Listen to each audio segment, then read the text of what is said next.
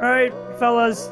I don't know how up to date everyone is on the news right now, but hot on the wire is this. There's some Bitcoin chicanery going on. So somebody may or may not have stolen 4.5 billion Bitcoin. I have no idea. It might be 3.6. I don't know the full story. We're gonna have to talk about it. But our boy Doug Boneparth just tweeted this, and he's good, man. He's got the setup and the punchline. There it is. How to make $4.5 billion. There you go. Steal 120,000 Bitcoin. This is meme of the week for everyone. Yeah. Kick us off. We'll go through the story, but why don't we tell everybody that's listening, or if you're watching, you're probably seeing a fourth individual here. We have a special guest today. Yeah, well, welcome everyone to another episode of No Investment Advice. As always, it is Bilal Zaidi. You're here, and we've got Jack Butcher from Visualize Value, Trung Phan, me, Master Flex himself. But we've got a special guest, as Trung just said. Rick, what's happening, mate? Hey everyone, thanks so much for having me. Appreciate it. Thanks for joining, man. So, Rick, I think a lot of people follow you on Twitter in our world, but who the hell are you, man? Why do we get you on to join today, man? What's going on? Yeah, sure. I actually paused tweeting a few months ago because I decided to focus on building entirely.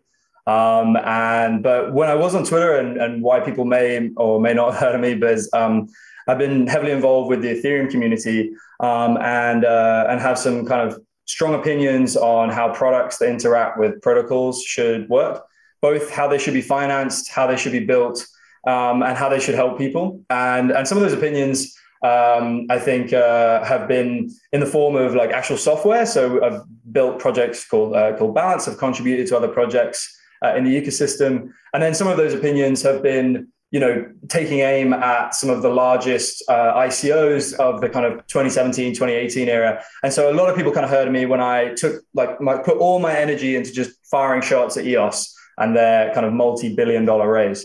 So I hope to really spend more time focusing on great products, but I'm also not scared of calling out what I see as just multi-billion-dollar scams. Completely. Okay, fair enough. And you also were, if I'm correct, an early Stripe employee. Is this also your claim to fame? I would say that kind of claim is earned if you actually reach your cliff date. I did not reach my cliff date. You should say that you're an early Stripe employee if you make it 366 days, and I think I made it about 121.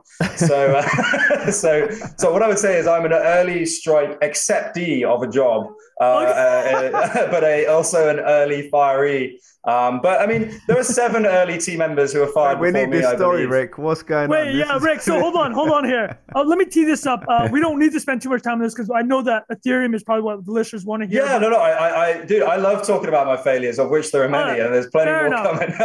Well, you've written, and I'm sure some of the listeners have read. You wrote something alluding to meeting Jedis. Is that the terminology? Meeting the Carlson brothers. Yeah. Can you explain what that was? Absolutely. So I have this post that's called Aliens, Jedi, and Cults. And it's just my terms that I use to describe what it feels like at the beginning of some of these projects I've stumbled through.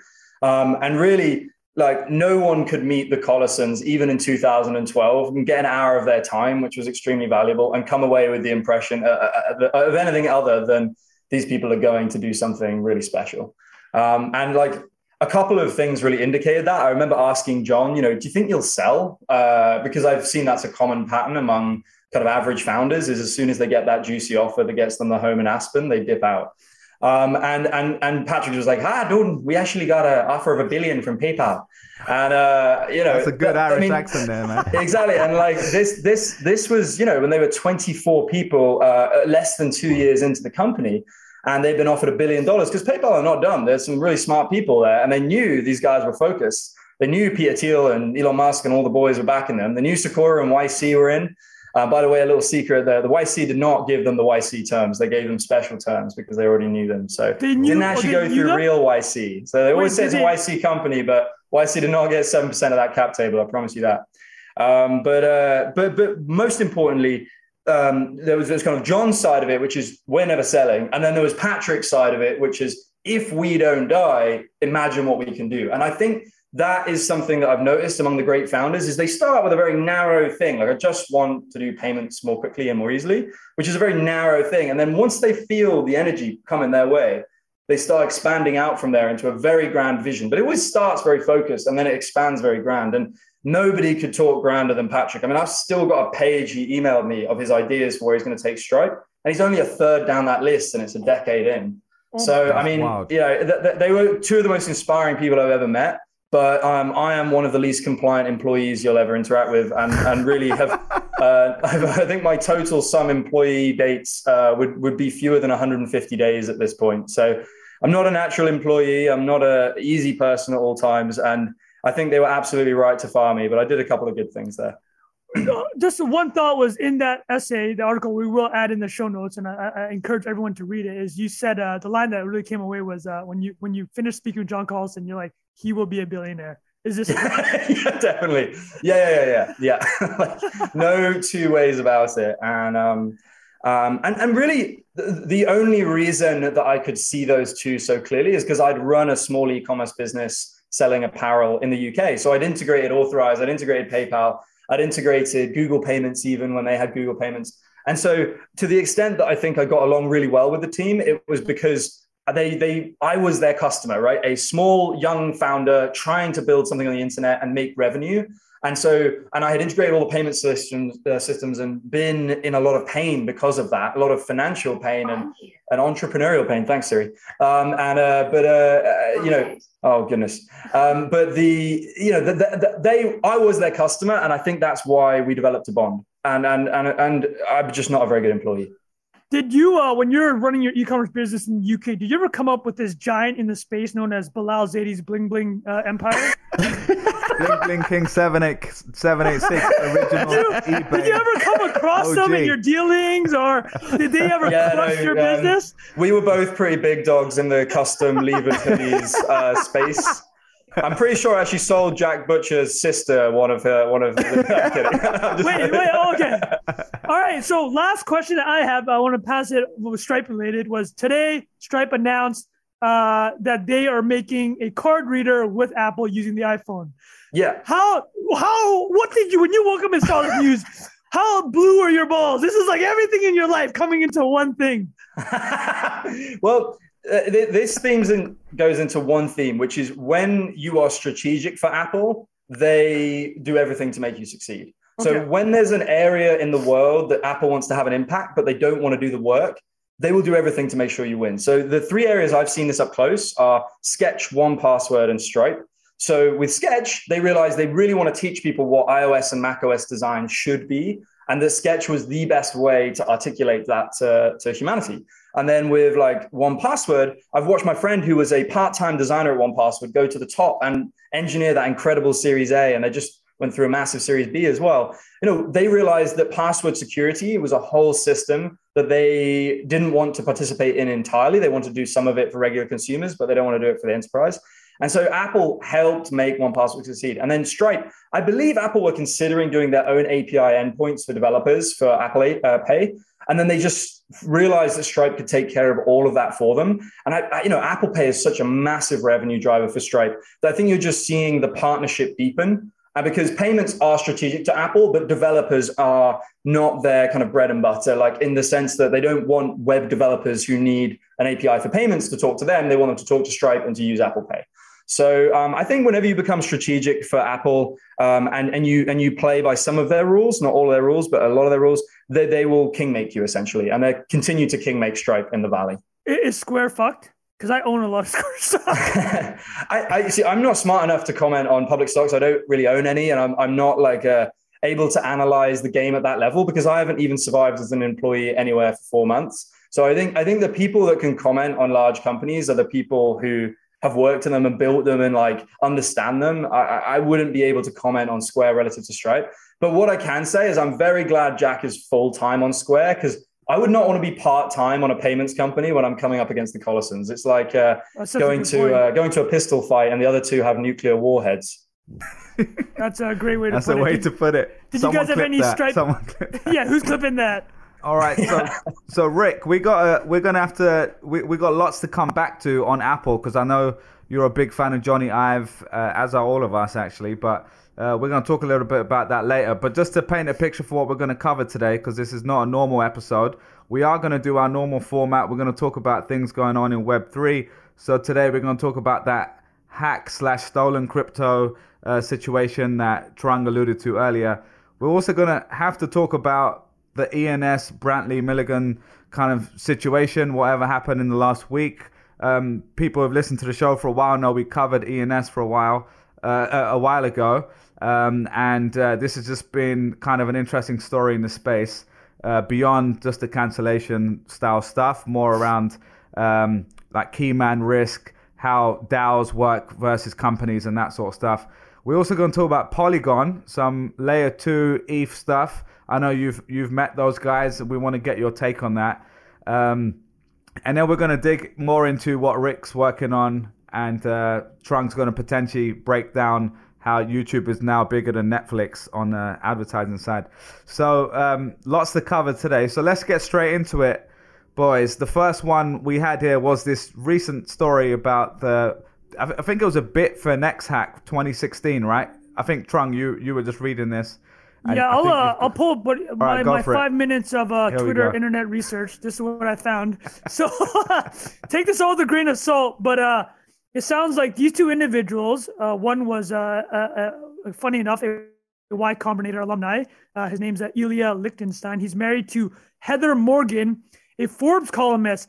So 2016, Bilal, you're right, that was when the hack happened for Bitfinex. These two were the ones that tried to launder all that Bitcoin. And they've been doing it over the last 5 years. But TLDR is, it sounds like the laundering was between 3.6 to 4.5 billion. But here's where it gets pretty funny. So you know how anybody can be a Forbes blogger? Like you literally just apply to Forbes and just write anything and they'll publish you, right? So anyways, under her profile, she says she's an expert in persuasion and social engineering. God, you can't make this up, man. You can't make it up. And then also a line, she goes... When she's not reverse engineering black markets, oh my God. Yeah, so the line says when she's not reverse engineering black markets. Let me give you one more. So the fraudster also made a rap video. I'm going to play it for you guys quickly. We don't have to do the audio, but anyway, she did a rap video. So here it is. She's literally, the person stole 120K Bitcoin. This video is taking forever, so we don't even have to play it, but she made a rap video. The last thing I will highlight is this, is Aubrey Strobel, who does head of comms at Lolly, I think. She found something quite hilarious, is the female involved in this money laundering. I think you guys are all from the UK, you appreciate it. Her pinned tweet is a Churchill quote. You have enemies? Good. That means you stood for something in your life. So anyways, that's all I know about it. I think it's hilarious. I'll pass it off to you guys. My only question being, is this really a crypto story or is it just two people trying to launder money? That's what it sounds like to me. I mean, it's related, I guess. It's still laundering could be for all sorts of things, but I guess it's related because of it came from that hack apparently. So again, I don't know if this is this 100% confirmed or is it still? Do we still need to say allegedly? DOJ? Is the Department of Justice confirmed? So let me throw it to Rick on this question. What is that when you see that there 50,000 foot view, and you know how critics of crypto are always looking for a reason to knock it down? Does this fall into the camp of like, oh, we told you crypto is totally bad news? Okay. Well, I have this kind of unifying theory that when you add zeros to a human being, they become more of who they already were. Okay. So like most people aren't even at zero, right? Most people have a negative net worth, and that's the tragedy of some of the systems that are in place, right?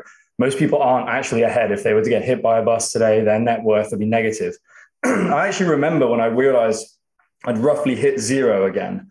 And I was like, wow, I'm worth nothing. And so what I've seen is there's this fascinating thing that happens to people when they go from like zero to multiple zeros over time. And like you basically count the number of zeros divided by the number of years it took, and you can kind of work out how insane they're going to go. So if you could become a billionaire in under 1 year, like that basically leads to complete insanity. And this is what leads to people doing things that make no sense on the face of it.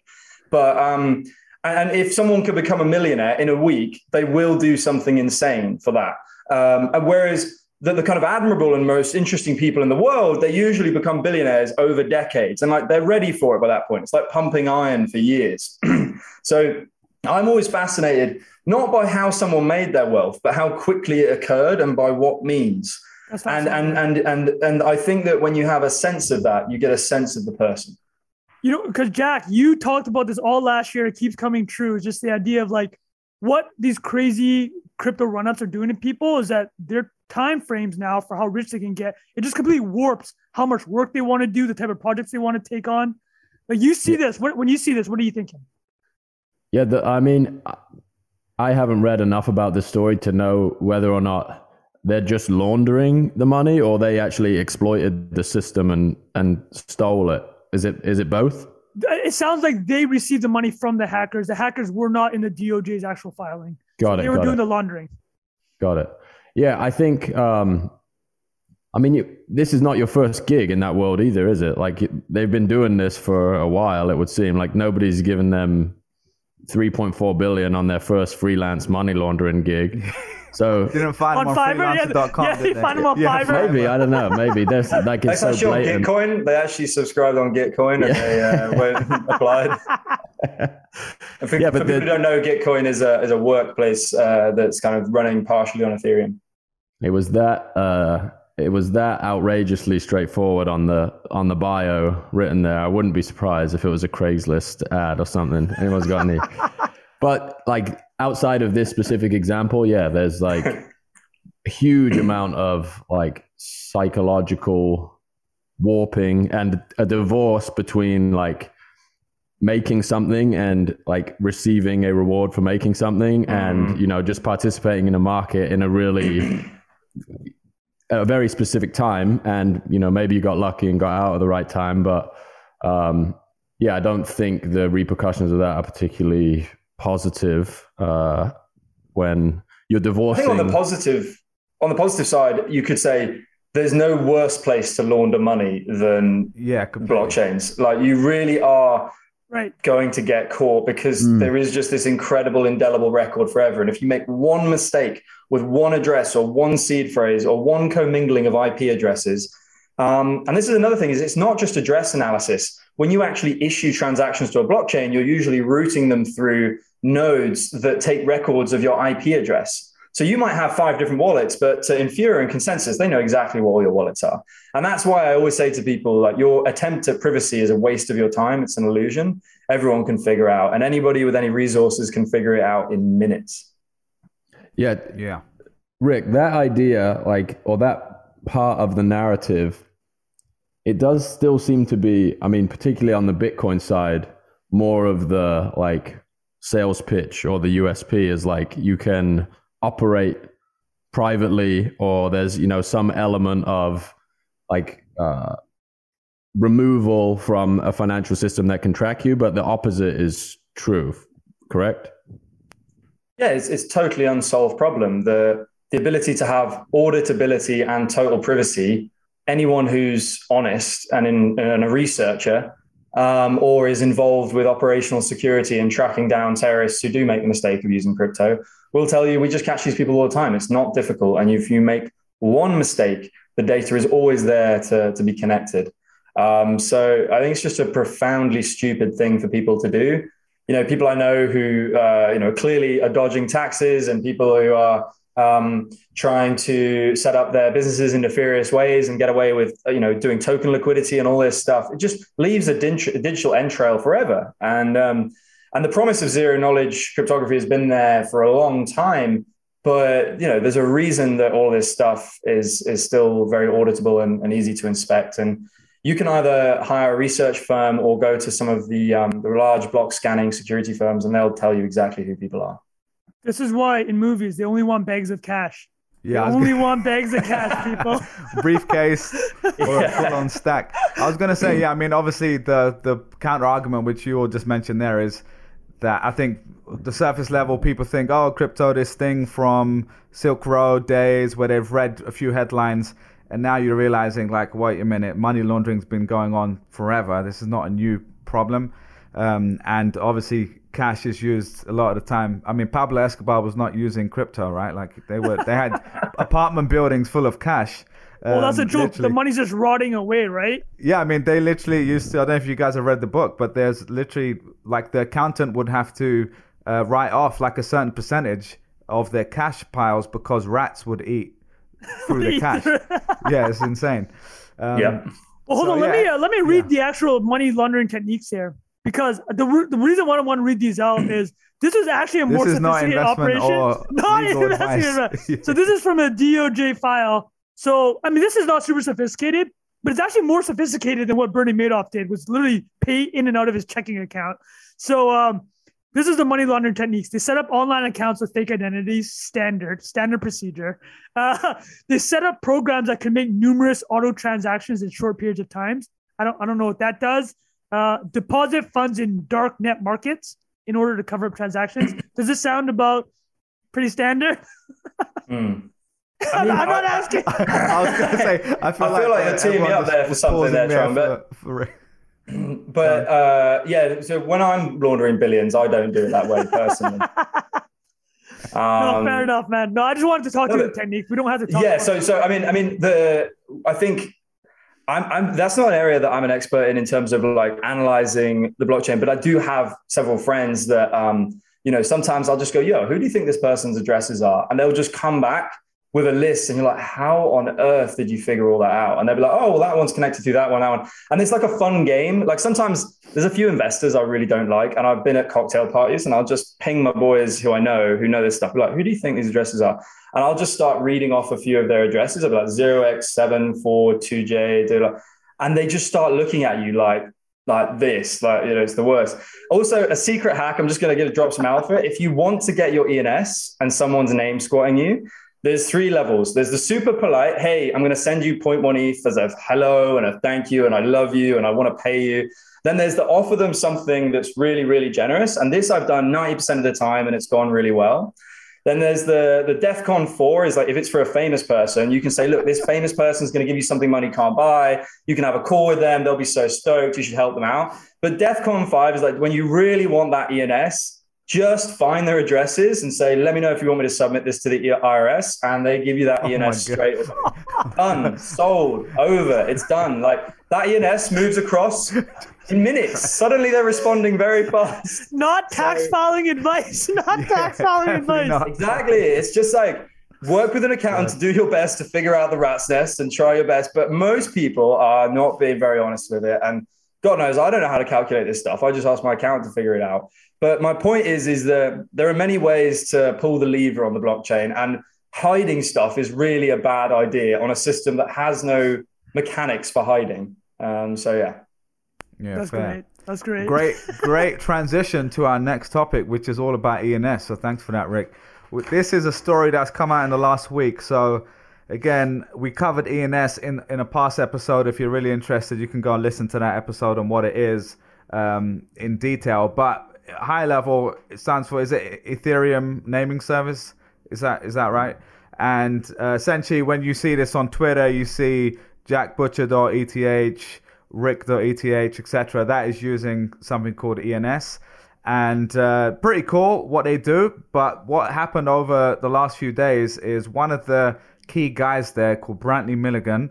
He's someone we've spoken to after our episode. So we did actually I spoke to him on Twitter straight after he offered to come on the show.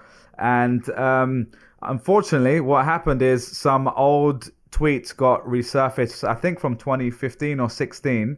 And there was kind of a lot of, I'll just read them out to be fair to his actual words. One of the first tweet that kind of got blown up was, homosexual acts are evil, transgenderism doesn't exist, abortion is murder, contraception is a perversion, so is masturbation and porn.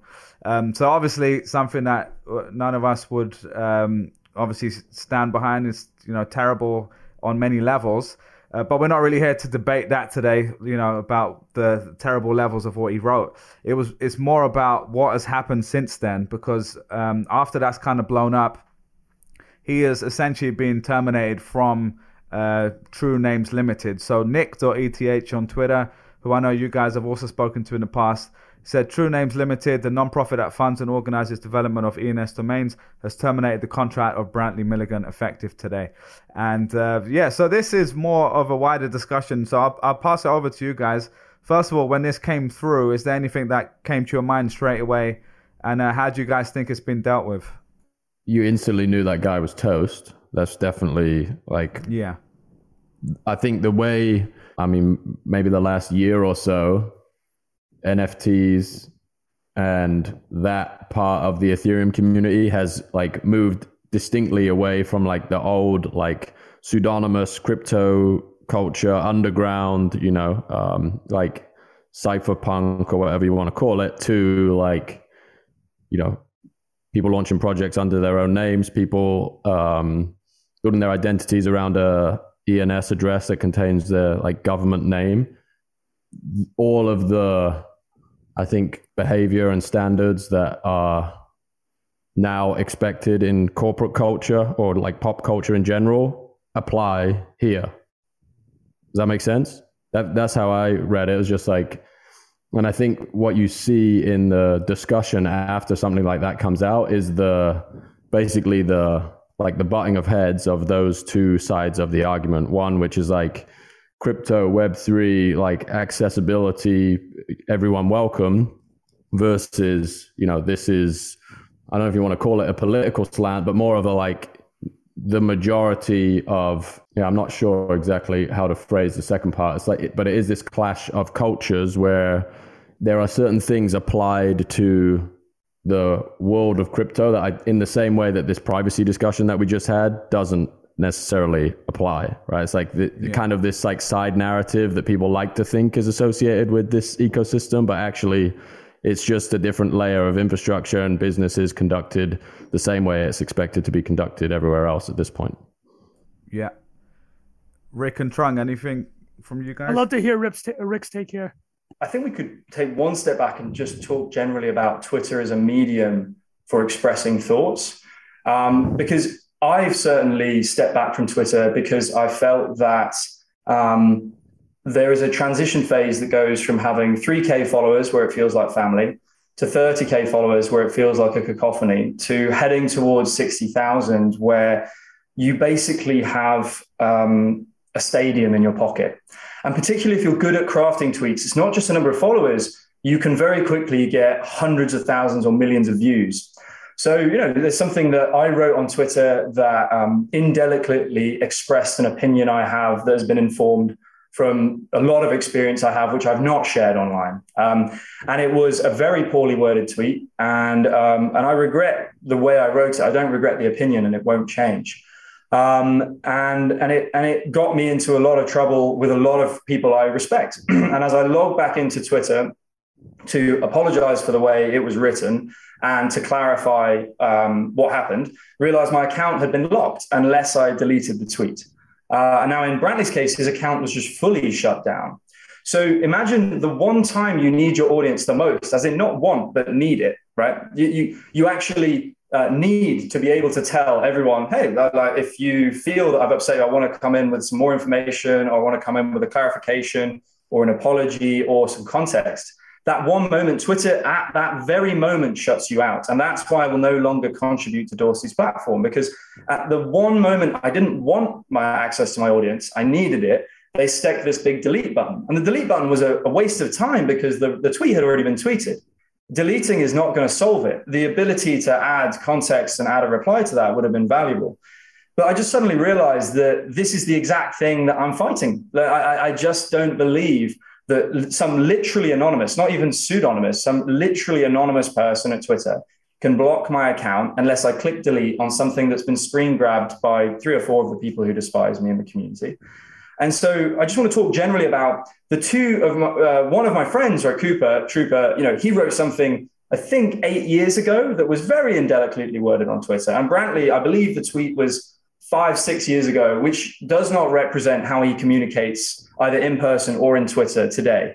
And so I do agree that if someone is persistently pushing hate, right, day in, day out, that there could be consequences. But when the cause of that kind of consternation is a historical record from many years ago on Twitter, when somebody had no followers, the context that's missing on what many of these people have written as 18 followers and, basically thought Twitter was private, right? And now they have a stadium of attention.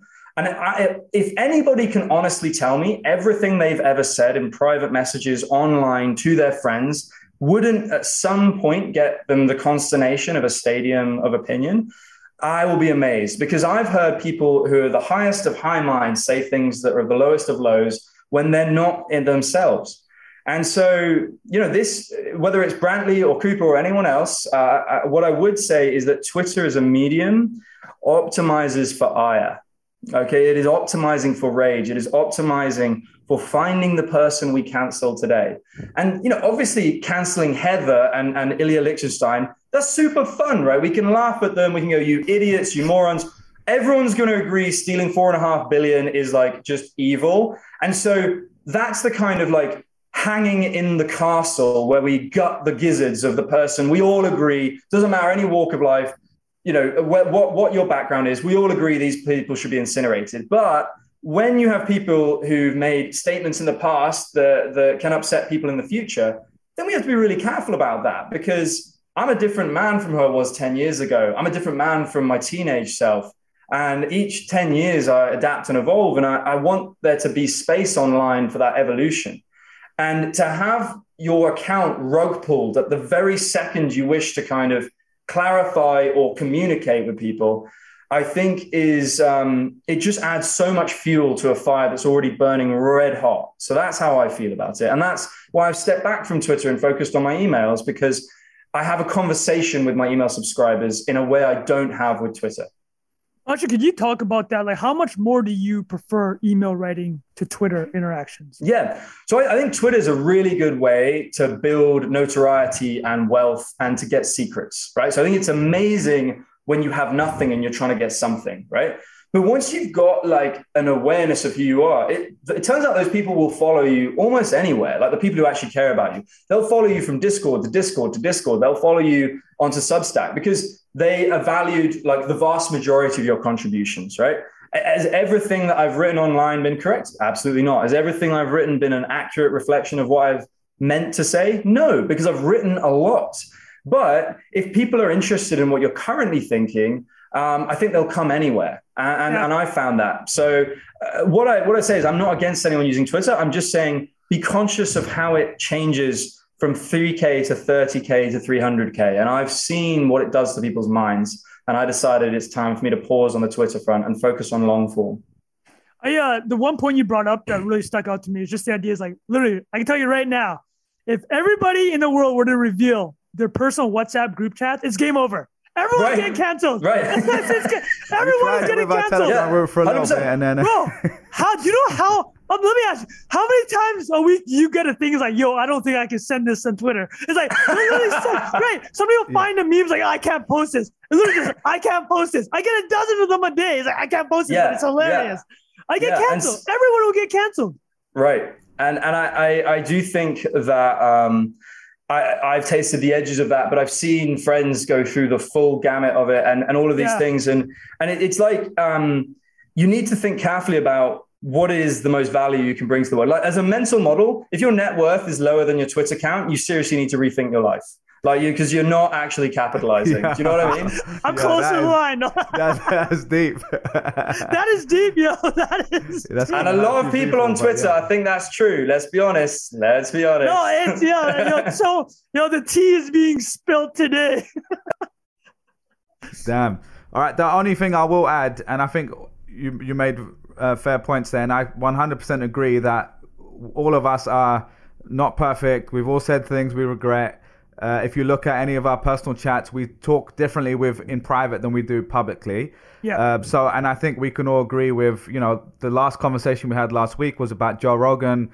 It's a similar world, but obviously completely different context around what was said and, the scale of it obviously as well. The only thing I will say, and again, I don't know Brantley personally. I don't know him as a person.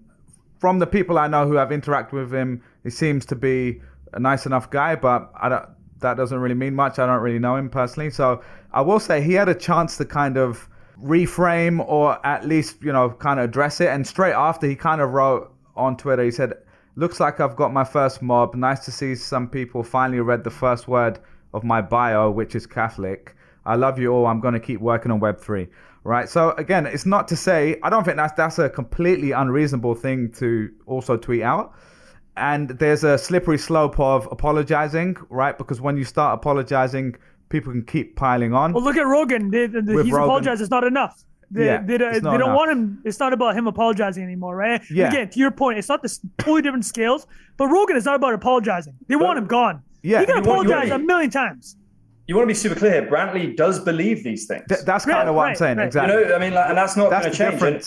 And you know, yeah. members of my family have been molested by Catholics. You know, so like, let's just say that. And like, I don't like Catholicism because it leads to a set of thoughts that suppress sexuality among the people who proselytize the Bible. That's probably the kind of thing that could get me cancelled by Catholic Twitter. But I'm happy to say it, and I would say it to Brantley's face. I don't like your system of thinking. And the irony of this is like ENS can't be cancelled, and Brantley can't be cancelled once social media moves to ENS, and it's all going to revolve around ENS. I have some strong opinions about Catholicism. He has some strong opinions about the way in which people live their lives and homosexuals and things like that. Those opinions may or may not change, but if there's anything I've learned from studying the history of open source software, is that people who absolutely despise each other can still work together to build amazing things. Almost everyone in Linux says they hate Linus Torvalds and the way he talks to people, but they all still use it. So ultimately, you've got to start to recognize the difference between force you can apply and force that is wasted energy. And like, I'm not commenting specifically on the Brantley situation because it's not something that I've been involved in anymore. I've only heard about it through friends from Twitter. I'm not on Twitter anymore. But, you know, there is a certain irony to trying to skewer the man who will build a protocol that can be used by anyone who's got an internet connection and enough gas to pay the transaction. And whether he's correct or not in his thinking, which I think many of us think we don't think, that is a view that is shared by literally billions of people. Yeah. Literally billions of people subscribe to it. So not being able to air it seems strange to me. Wait, so could we actually pull back? Because I know our original thought about this, and we talked in our chats, was about the key man risk. Is there any key man risk with ENS, or is it because of the nature it's being built? There is no key man risk. Like, could you talk about some of that? Well, let's quickly explain what key man risk is as well for some who's never heard it. Okay, so key man risk is if there's a business venture or an organization that is dependent on a single individual. That, like, the Joe Rogan podcast has key man risk. Yeah, there's no Joe Rogan. There's no Joe Rogan podcast. Yeah. And I think in the past, people have used that's literally just a show named after him. That's 10 out of 10 key man risk. Then there's like a hybrid, which is Steve Jobs. You know, so people are always debated when he dies or moves on, what's going to happen. Yeah. Richard Branson, you know, those sort of leaders that are the face of a company. Actually, Tesla is a great example. There's some Tesla with Elon, 100%. Elon. Yeah. And I guess the point with Brantley is he's not an Elon Musk, right? But he is, you know, his name is attached to a lot of this stuff on a smaller scale. I think the wider, we can move on from Brantley specifically and just say, these sorts of protocols, these sorts of things that are being built. I think when we first saw this, the thing I thought was, regardless of me not agreeing with this person's point of view, I don't think I don't like that there's people in the world that believe those things, but I know, like you said, 1 billion people plus do. The question is more like, if you're someone in 2022, if he had done that with a bunch of people following him, the thought process to even put something like that out there, that is part of the key man risk. To say someone who has the ability to write something like that, you know, is a bit of a loose cannon or whatever you want to call it, right? So it's not even about the opinion in this case. I'm trying to separate that out from the act of putting something online, which when you're building for lots of people, right, that is going to become an issue. Granted, he wrote this many years ago before he was probably even working on anything like this. So, I guess from you guys, is there anything else on the key man risk that you guys think about that? The only other thing I was going to say, we've brought this stat up a few times, is the 7% of Americans with a Twitter account, 50% of the 7% have ever tweeted. Most of those have only tweeted once. So like the echo chamber or the response to something in the really concentrated feedback loop of Twitter is not often indicative of the shared reality at scale. So like if a protocol like this works and continues to work, this will be, you know, a blip on the radar among a group of people that are just like laser focus on this tiny part of the, eventual market size for something like this. So that'll be my closing thought. I think there's two things I would say as well is on the kind of significant point, so much of Ethereum's culture is about writing code that might outlive yourself, building systems that might adapt and certainly don't rely on a key man. It's almost the entire culture is at this stage of Ethereum, if Vitalik was run over by a bus, heaven forbid, not that I believe there's a heaven, ironically, given the topic of the conversation, but say Vitalik was killed, Ethereum would carry on. It's the key man risk has been reduced to a very small amount. He's coordinating a lot of the innovation, but much of the innovation is coming from way outside of his brain. I think that speaks to a difference between a company and a protocol, right? Where a company is top down and there are literally key men, right? CEO, CSO, CDO, CTO, right? Whereas a protocol maybe started by someone, but it's much more like a marathon that builds, where it starts off with a few people running and then suddenly it has thousands. And a protocol feels much more like that. And I think new leaders would emerge in Vitalik's place in a way that in companies they don't, because it's just built into the ecosystem. I view myself as focusing intensely on design, but I almost have no interaction with Vitalik because I don't need it, because the protocol just exists whether he exists or not.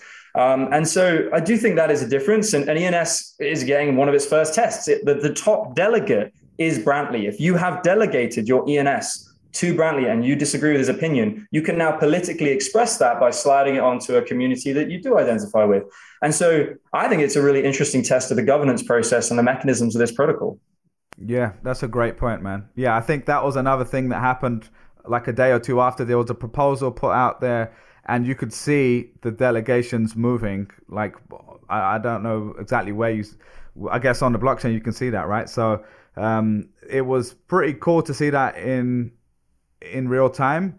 And I don't know where it's netted out now. It sounds like he's just not working on it anymore. I guess his delegation votes have been moved to other people by this point. I don't know where that kind of netted out.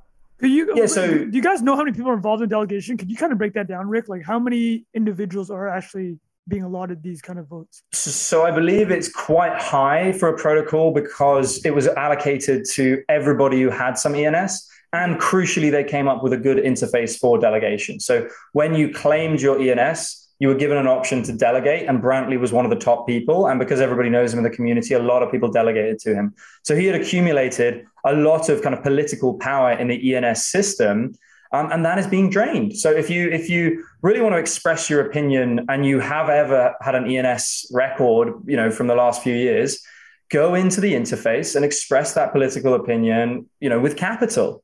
And with the system. And that is what I think is so exciting about Ethereum is it's giving us this bedrock for expressing revealed preferences with our money in a way that just hasn't existed before. Yeah, that's a great point. I have one last question for Rick, and maybe it's going to be a bit long-winded, but I know you wrote about this before, Rick, the kind of difference between waiting on a system that exists to accept the thing you're building. So where this comes from is ENS existed as I think it was a non-profit, you said, Bilal, TL something. It says True Names Limited. True Names Limited. Non-profit that funds and organizes development of ENS, yeah. Which I guess that's where you have to kind of do the song and dance and create the entity, and something has to exist in order to set it, or does it? I guess that's my question, is these things have to interface with governmental requirements. Things that already exist, like a limited and what, or a, yeah.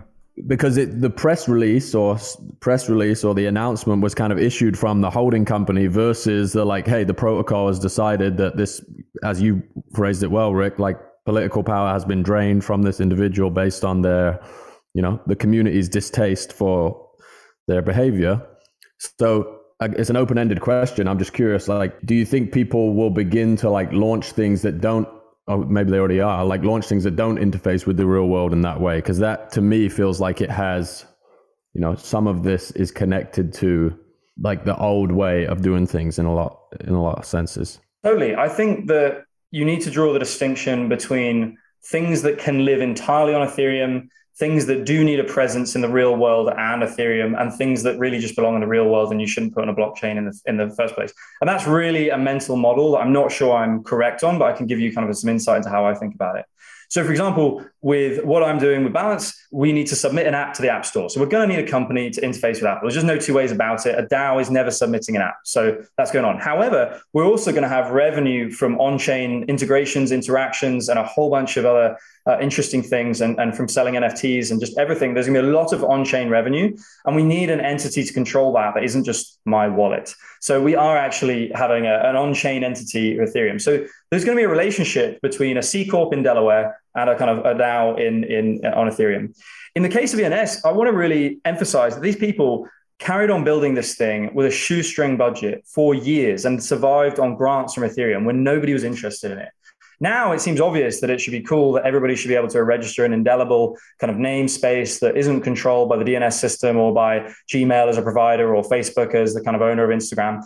But in 4 or 5 years ago, that was not obvious. And I want to kind of, whatever people judge Nick Johnson for, on this specific decision, I really want to zoom out and weigh the whole of Nick Johnson's decision-making ability and just say, what a fantastic human being who's built an incredible service we all use and birthed a protocol out of a company.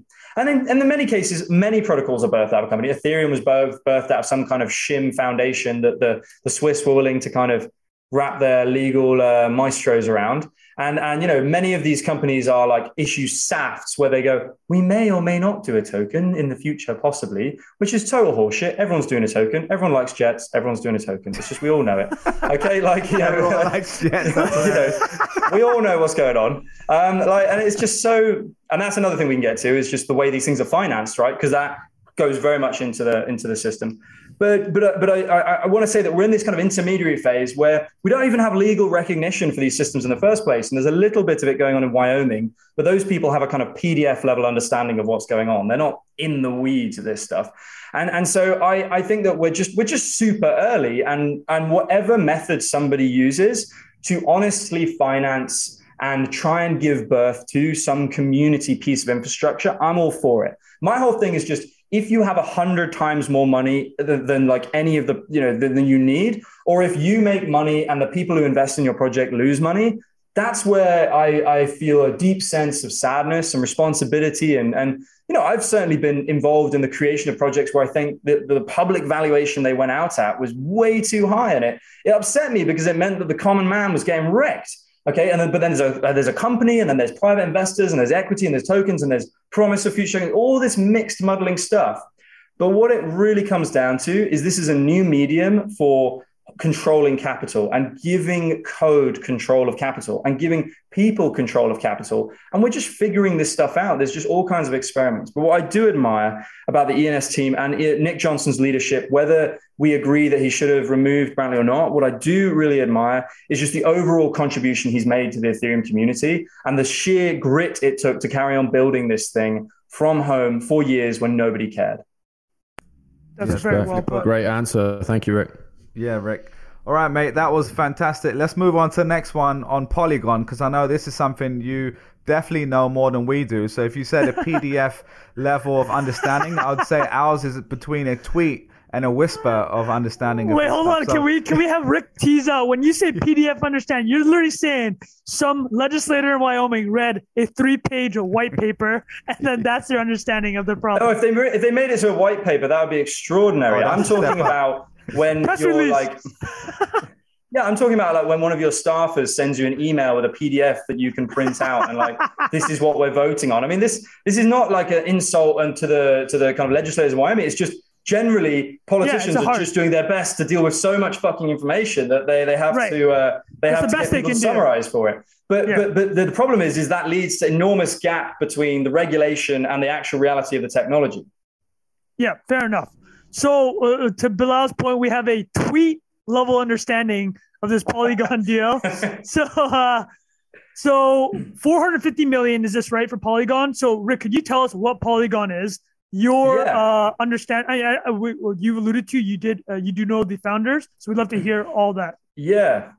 So I've really enjoyed watching their story from afar. So there's three key points I want to highlight. Firstly, it was going to ETH India in 2018, and they were obsessed with affordability in Ethereum because Ethereum was already too expensive for Indians to participate in. So they viscerally felt the pain that many Americans feel now, where it's just L1 is not for them. And so JD Kalani and his co-founder, and I hope I pronounced that name correct. I must admit, I do not have the other co-founder's name correct in my head, so I don't want to mispronounce it. But the founders of Polygon, they understood the problem that Ethereum is going to get too expensive for the regular person very quickly. And they focused on this problem. Now, they went through hell. I mean, I was a bit confused by their token launch. I think that Matic was a bit crazy, and then it dumped and it went up and gyration. They accumulated a lot of stuff. They got rid of a lot of them. But then they met this guy, and I believe his name is pronounced Mihailo, and he had an idea about how to do scalability as a side chain, as a system that wasn't secured by Ethereum, but used a lot of the Ethereum technology just as a kind of release valve on the pressure of Ethereum's system, to just somewhere to put the transactions that wasn't fully secured in the same way that Ethereum was, but was secure enough to keep the ball rolling and keep stuff moving. And you could bridge back and forth between these things. And so what Polygon did is they then, I believe they partnered with this guy. They all worked together extremely closely, and they launched a working network that allows you to get some of the pressure off Ethereum and onto another chain that uses all the same development tools.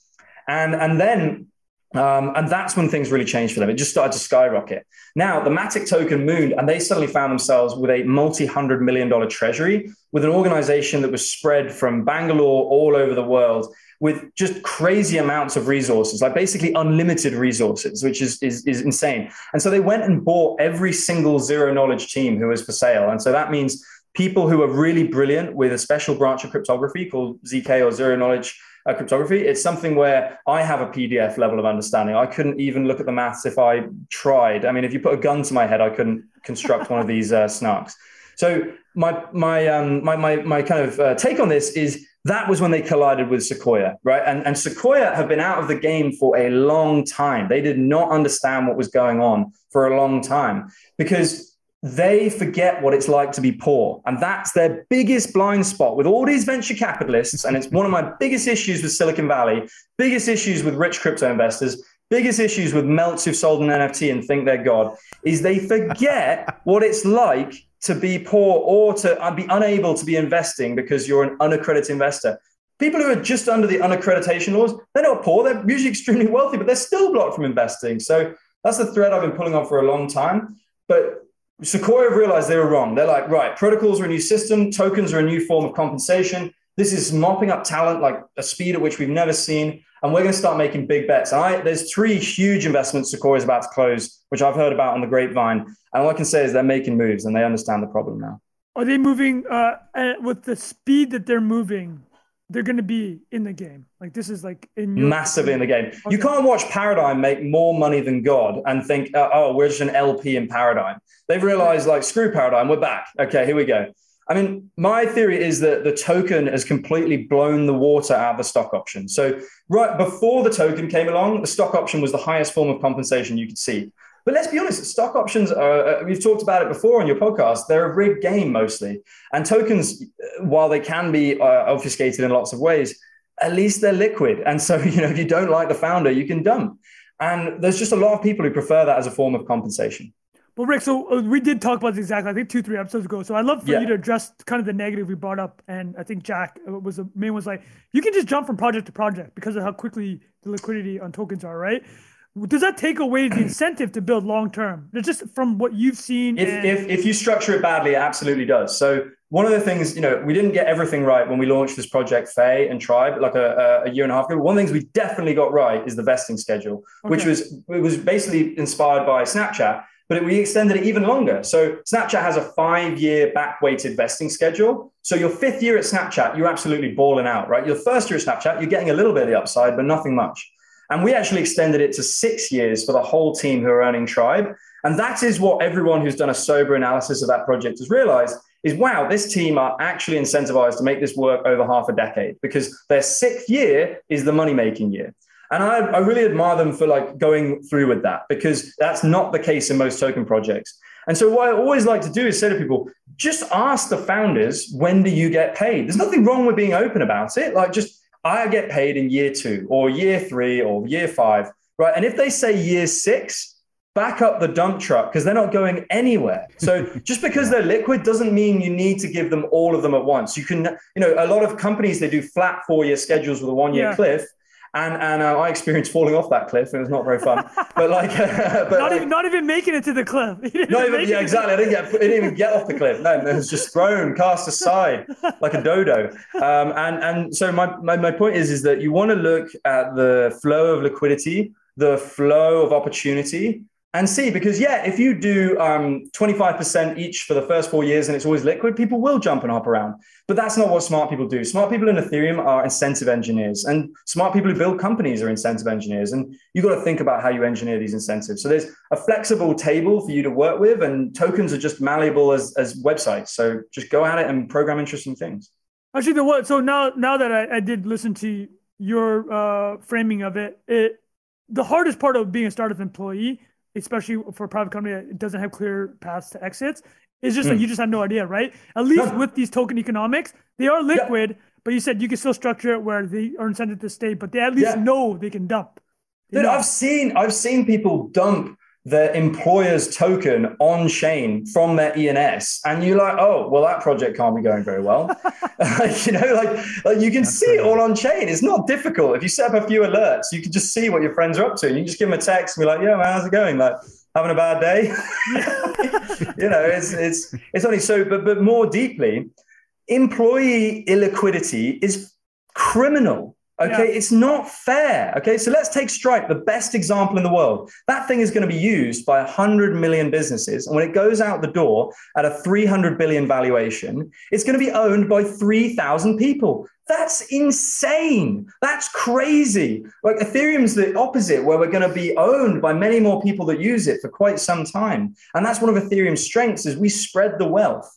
And what I'm tired of with Sequoia and Stripe and startups and all these things is just how concentrated the wealth has to be. You have to be here in this 50 square mile patch of land, which I look out over, to basically win. You don't have to do that with Ethereum. You just have to join an ethical team that hasn't done a token, and then you can buy a jet. I promise you.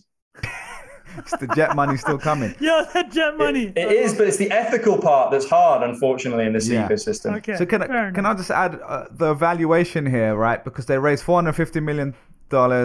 I think their market cap of just the token itself is 20 billion. I don't know how we can compare these directly to companies, because it might not be a fair comparison, but just to give a sense of scale, Pinterest, I'm just pulling this up, a legit company's been around for a long time. It's $17.5 billion market cap. So I'm curious on your opinion on, of course, Pinterest, very Web 2, back, it's been around for a long time, but it's a legitimate business. There's users and advertisers that gain from their platform.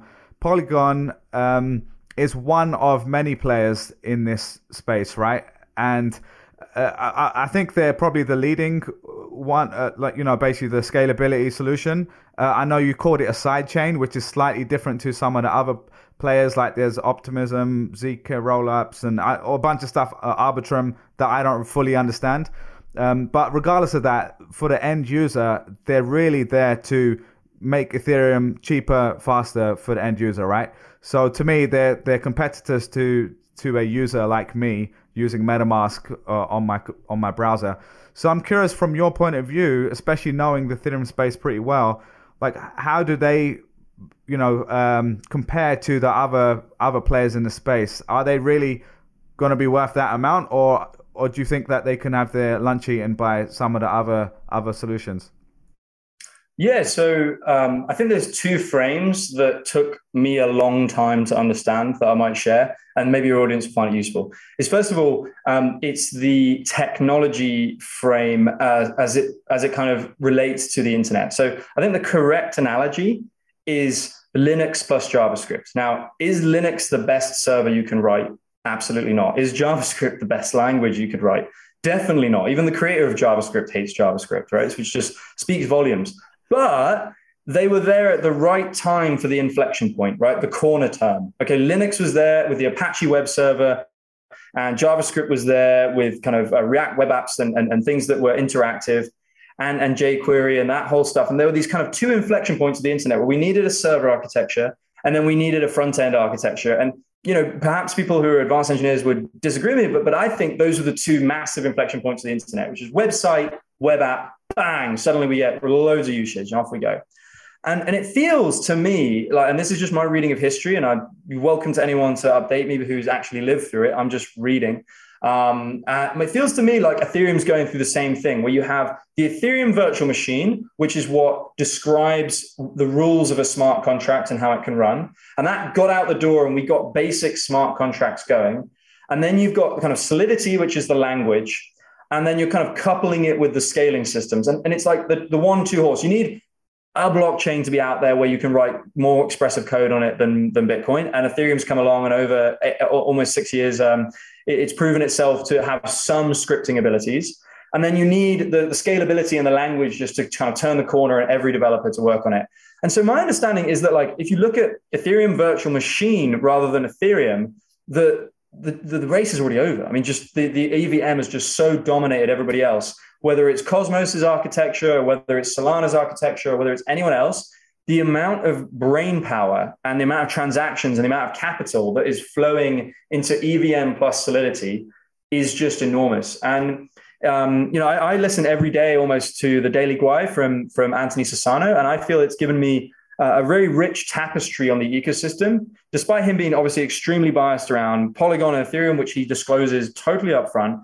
I think he has a very kind of analytical eye on what's going on with Ethereum's virtual machine. And for those who don't know, that's what EVM stands for. So for me, the Ethereum virtual machine is the simplest to develop before, the broadest developer adoption, and got the most users and the most money. If any of those numbers start to change, I'll start to worry. And so that's kind of where I focus, is just what's the ecosystem like? And is the Ethereum virtual machine increasing its dominance? And if so, that's exciting. And so I think, go ahead, Bilal. I didn't have a question specifically. Oh, okay. Yeah, I was just going to say, as a follow-up to that, but specifically with Polygon and the other, solutions that are out there to address that, particular problem of high fees, etc.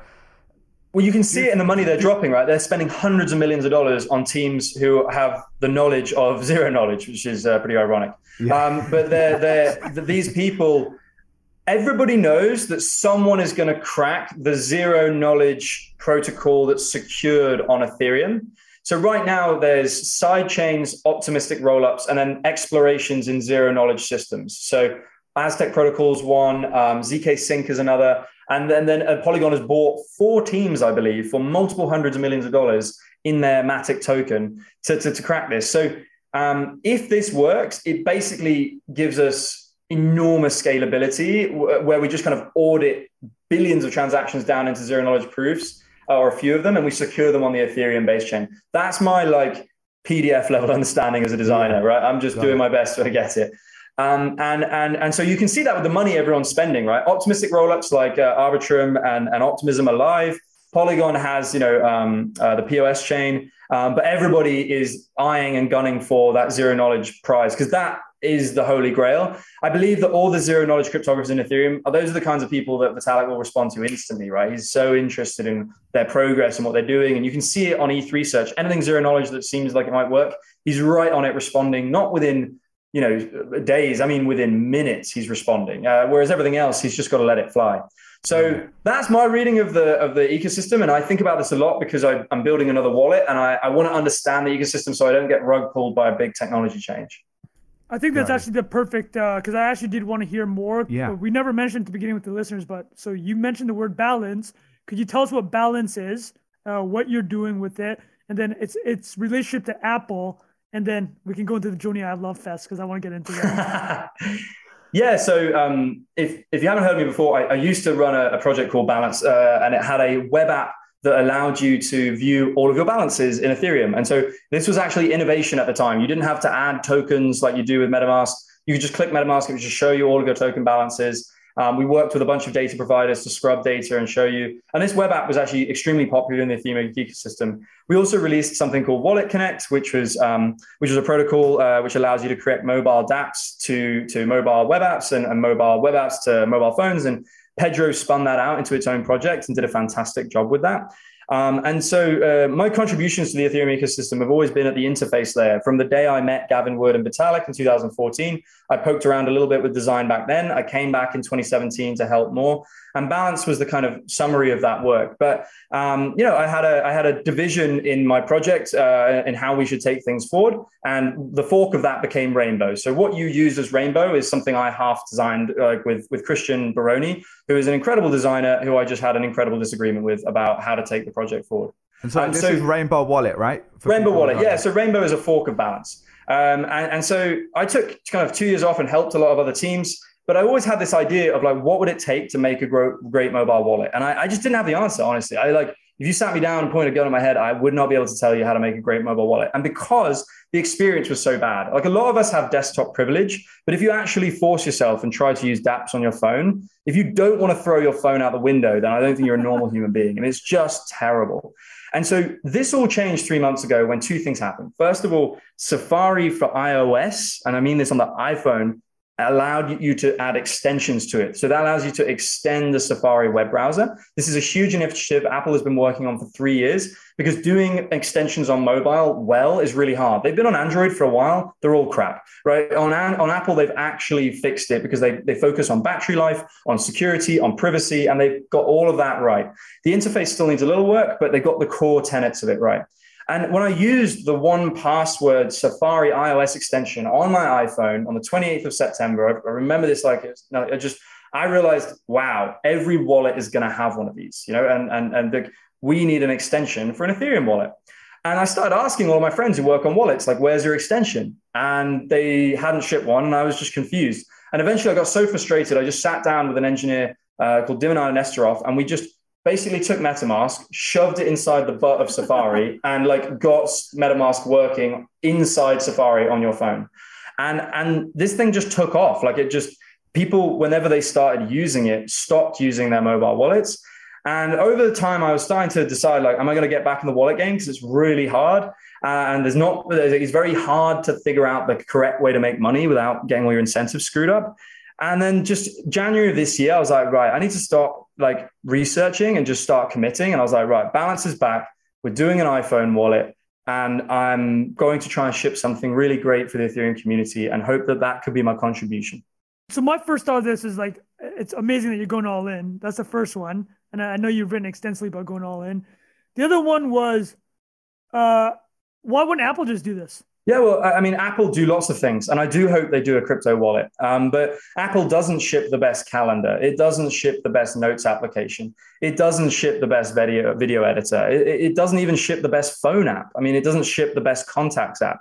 It doesn't ship the best team chat app. It doesn't ship the best security manager, because all of these teams are just 3 to 4 person, get something done for our iPhone business teams, right? They're not actually innovators.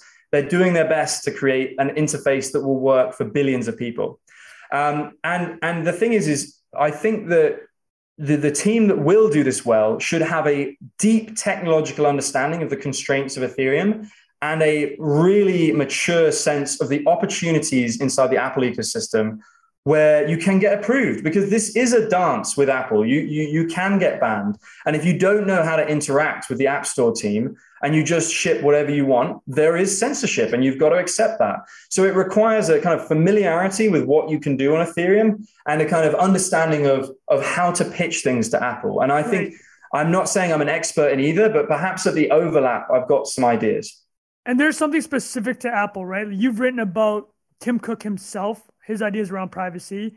You mentioned at the beginning, Apple, iPhones obviously is the greatest distribution machine ever. So so Safari is used by how many hundreds of millions of people? This is your thinking of the distribution, right? So on mobile, many countries, Safari is the dominant browser. That's what people don't realize. On desktop, they lost, okay? And they've accepted that. They still ship a desktop app. It's growing a little bit, but they lost the war. They are not losing the war on mobile. If you look at the number of dollars that flow through e-commerce, most of it originates with a Safari interaction. Wow. If you look at, I think it's 65% of mobile browsing in the US is Safari. And it's a browser that's ignored by developers at their peril. And there is no Ethereum wallet for Safari that works well on the desktop or mobile. And it was only possible to do it on mobile 3 months ago. So I'll give all the wallets a pass. But this is just wide open for the taking. And I just realized someone's going to do it. And I just want it to be great. Okay, that makes a lot of sense. Did you guys have any questions around the wallet before we get into some I've Love Fest? No, I think when we spoke a few days ago, you said, like what you just mentioned there, that people think of Chrome obviously because of desktop. And then what you just said there is dollars, obviously like iPhone users we know are more valuable, across the world, not just in the US, in terms of like what they spend, their willingness to spend, what they spend in apps, like across the board, we've seen those metrics. I guess and don't forget the iPod Touch, right? That's a $199 device that can give kids superpowers who are in families that are really, really hurting. That thing runs iOS 15.4 incredibly well. It runs our wallet incredibly well. And then don't forget financing, right? Financing is one of the ways Apple is giving a lot of carriers around the world massive balance sheet safety so they can finance millions and millions of iPhones. And so iOS is actually growing again for two reasons. The camera's just got so much better and the chips are just so much better. They're blowing Android devices out of the water. Now, I'm not saying I don't want Android to have great Ethereum wallets. I'm just saying I'm not that person. Yeah. And I think that I would love to fund anyone who copies my strategy and does an Android wallet. In fact, if anyone's listening to this and you're thinking of doing an open source Android wallet for Ethereum, ping me because I'd love to fund you. But my focus is on where Apple and Ethereum intersect because I think that it could lead to a hardware change. And that's the big opportunity, right? Love it. Actually, I just saw the news too. Apple's releasing a cheap phone, iPhone SE3, the first 5G cheap phone. I think I just heard that. Wow. Did they say the price point, Trung? I think it says 400. Yeah, and that's cheap. That's incredible. For iPhone, that's way less. Yeah. Yeah, that's really cheap. That's it. I want to order one right now.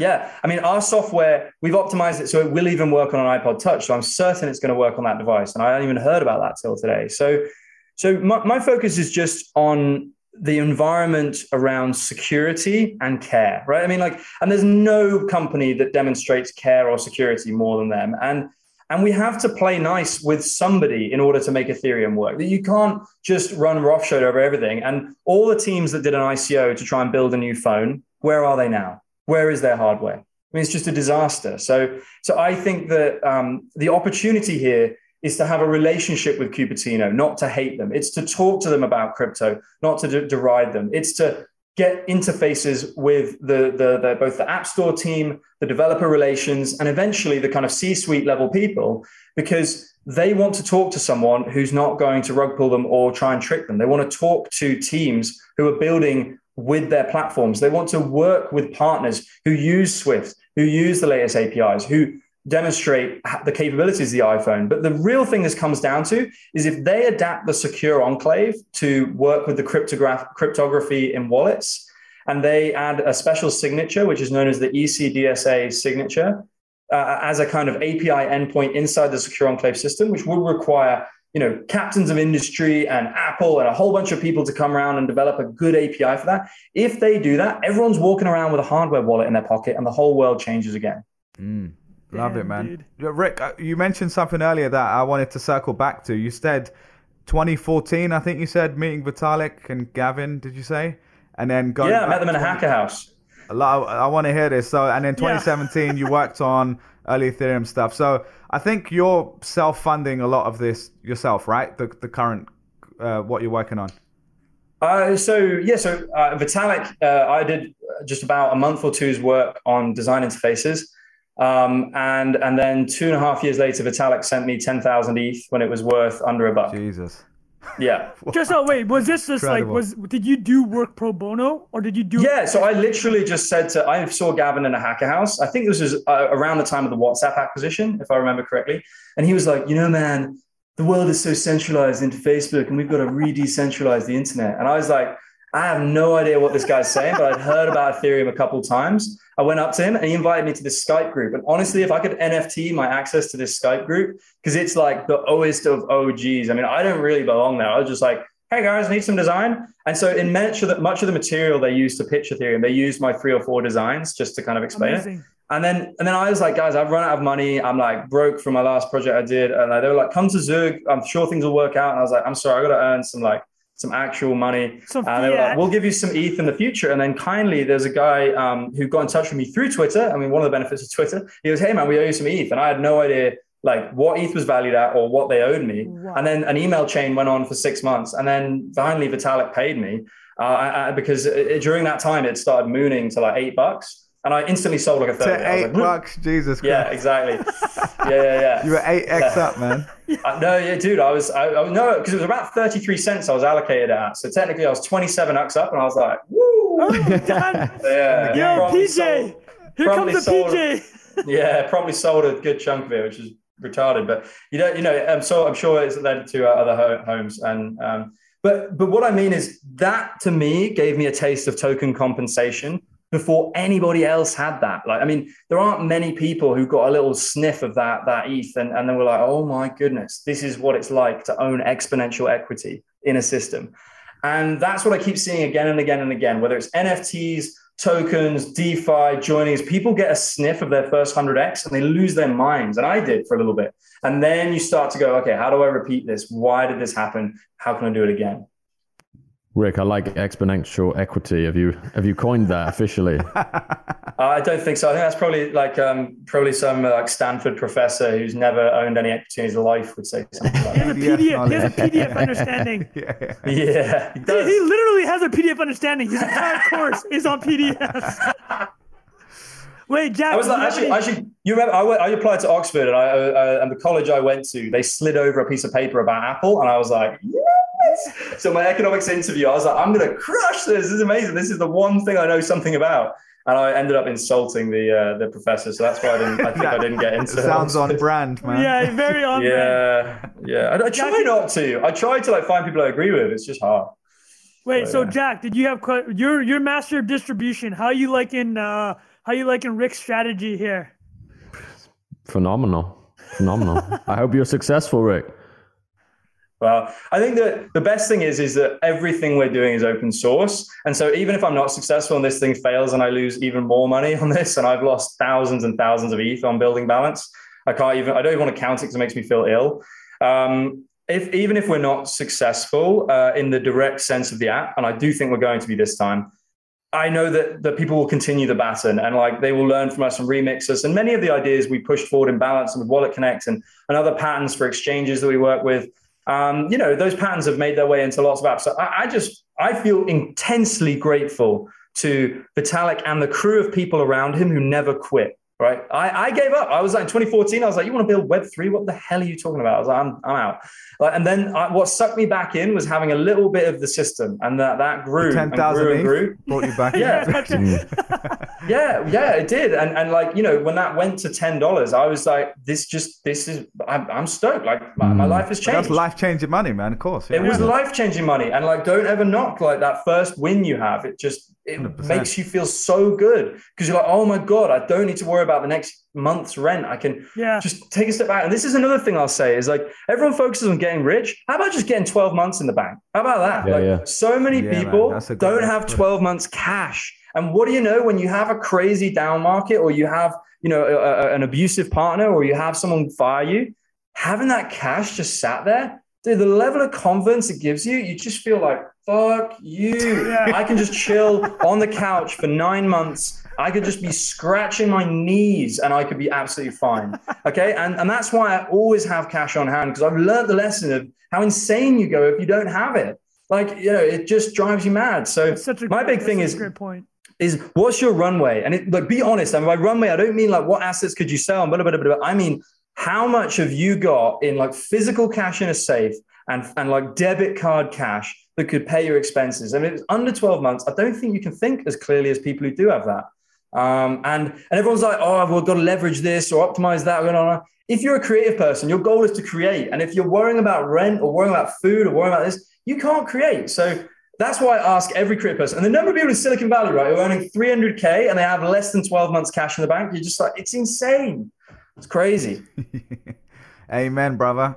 Yeah, man. Yeah. I mean, one other thing I was just going to ask about that is kind of like when you knew, I mean, you mentioned like that 10x or whatever you got.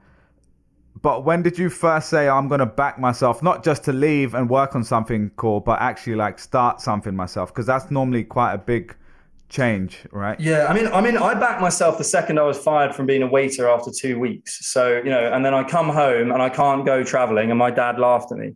And I appreciate my dad for doing that, because he was just like, you're not going to South Africa, are you? And so, I backed myself many times, but I've also had my back against the wall many times, so you can get in the fight and you can get almost knocked out multiple times. And I'm extremely grateful for my family for always being there and supporting me. Not like they never just like gave me money, but the big thing they did is I always knew there was a home I could go to and reset. So I think that you always need to understand when you see an entrepreneurial story, anyone who says they're a self-made man, they can jog on, because there's always a set of people who are supporting them. And those people should be recognized and appreciated. And like the reason I have the confidence to go and do Balance again is because I've found a partner who supports me, and she's everything to me. And so much of the care she gives me, I'm trying to like give to this project.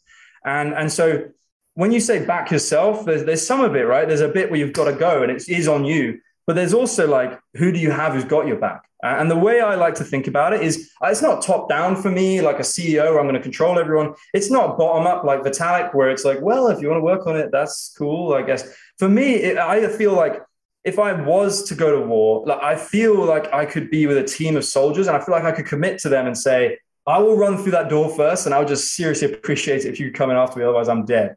And that, to me, as I go into this, second attempt at Balance, is how I'm trying to make the whole team feel that I'm willing to take like it all on the chin. I'm willing to do everything that I hope I can kind of encourage them to do as well.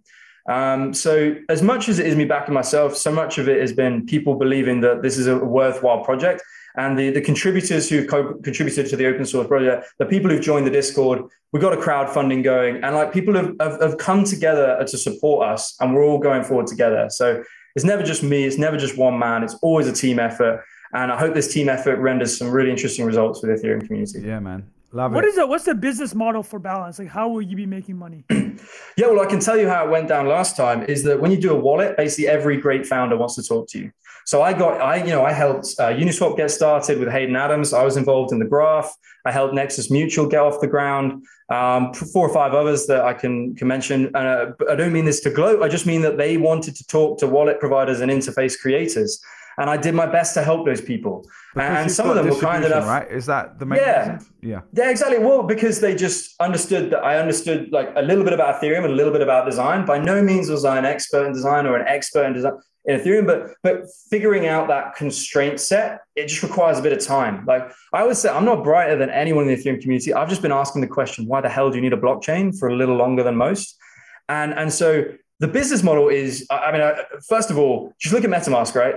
Just one feature that generates cash is doing them between $1 to $3 million a day of revenue, and that's exchanging. But exchanging is the obvious thing.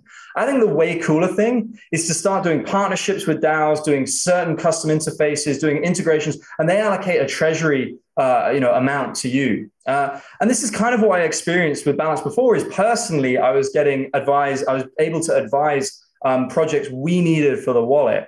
And that rendered me huge results, like way more than I could have made from Ether. I made from like participating and helping teams with their designs. And that's what we'll do again, but we'll do it as a team where we will be focusing on certain protocols, certain places, there's only so much energy we have. And certainly the teams that want to partner with us and reward us for that energy are going to be incentivizing us to be more involved. And so we're starting to see that wallets are getting massive valuations. My crypto was just acquired. Phantom just raised 100 million. I think wallets are starting to be appropriately valued, and we have a much lower valuation than that. And I feel good about that because it gives us the room to grow. So ultimately, you will have end users, right? You will have attention. Yeah. And you can to be very clear, services. Yeah, and that's really the high level strategy, which I'm kind of sharing there. On a very deep level, if human beings are using your software to create transactions, whether that's Stripe or Balance or any company, there's always ways to make money, right? As long as you're at the intersection of money and transactions and humans, there's always ways to make money. I'm much more worried about, can we do it well and can it do it securely? Right. Fair enough. I got no more questions on balance. I'm ready for Jony Ive Love Fest unless you guys got some questions. Yeah, I was just but let's definitely get to that. The last thing I wanted to bring up before we move on to Jony Ive, Rick, you mentioned it earlier a little bit. I just want to go into it a little bit more. Is the accredited investor laws? I know we talked about this a few days ago as well. You mentioned the reason I bring this up is because you worked for almost no money or whatever it was, and then you got given 10,000 ETH, which in today's valuation is worth like $30 million. I'm sure you didn't hold on to all of that, but just if someone's got a calculator out, I'm trying to save you 5 seconds on that. Totally. Right? So, so that obviously is life-changing money. But I know you've also invested in other projects early. And again, whatever you're happy to share on this side. Totally. You have very strong opinions on accredited investor laws, which the summary is, I think it's $1 million or $1.2 million of net worth or more than 250, 300,000. The last couple running. And you can now do an exam, but you've got to get it verified by a bank or something. It's crazy. So there's this law. So it really stops people, like regular people, being able to invest in certain types of, early stage startup investments. And a few other things. So tell us a bit more about that.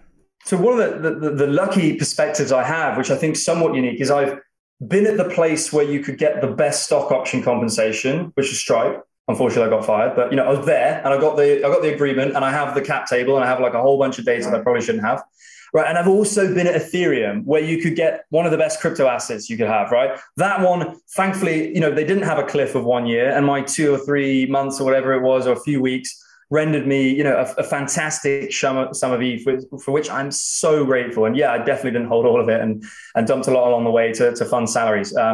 But let's go back to the important point here, because I'm not worried about kind of talking about any success I've had. I'm more thinking through how can other people think about this, and let's just forget stock options, because I don't want to go on a rant. What I want to do is talk about the opportunities available to young people who can earn tasteful tokens. And so by earning tasteful tokens, I think that's the highest opportunity for anybody in the world economy out there today. And so what does a tasteful token look like? It should be a team that cares about building a great product. It should be launched in a way that isn't just inviting whales in. It should be a valuation that is fair. And the last point, and this is the most controversial one, is if it has a lot of private funding and then it's going to do some public dumping, just steer well clear of it, because I've seen the guts of these deals over the last 2 years of being a semi-retired angel investor, and it's just awful. All of these people will say to you at the beginning, worry about the regulators and you need to be careful and don't do a token immediately because they're going, but they'll say that at the beginning to get their angel check in, right? The seed valuation. And then the second that there's a sniff of a token that they can dump on the public, do they talk about regulators? Hell no. They just talk about, how can we do a liquidity mining program? Or, how can we do a distribution or a fair drop? And it's all horseshit, because the company has a huge treasury and they start dumping it as soon as possible. So they didn't technically raise investment from people, but no, they're not getting a fair shout at like the way the cap table works. So you're seeing the likes of these giant crypto funds convince founders at the earliest stage there's huge regulatory risk. You absolutely have to work with us because the US were going on. Well, unlike any of these funds and unlike any of these founders, I've actually gone and talked to the SEC. I went to Hester Pierce and I had a chat with her and I said, look, tell me what you want to see, really. And she goes, I want to see American innovation that is not a scam, right? And that's what they're crying out for. So what would that look like? That would look like raising sensible sums of money, both from accredited and unaccredited investors, so that you can have highly advanced individuals as well as community support at valuations that increase. And what irritates me is that the ICO boom scarred us too much, right? ICOs were too much. They were all pump and all dump. And so we went the other way, where it all went private funding, public dumping.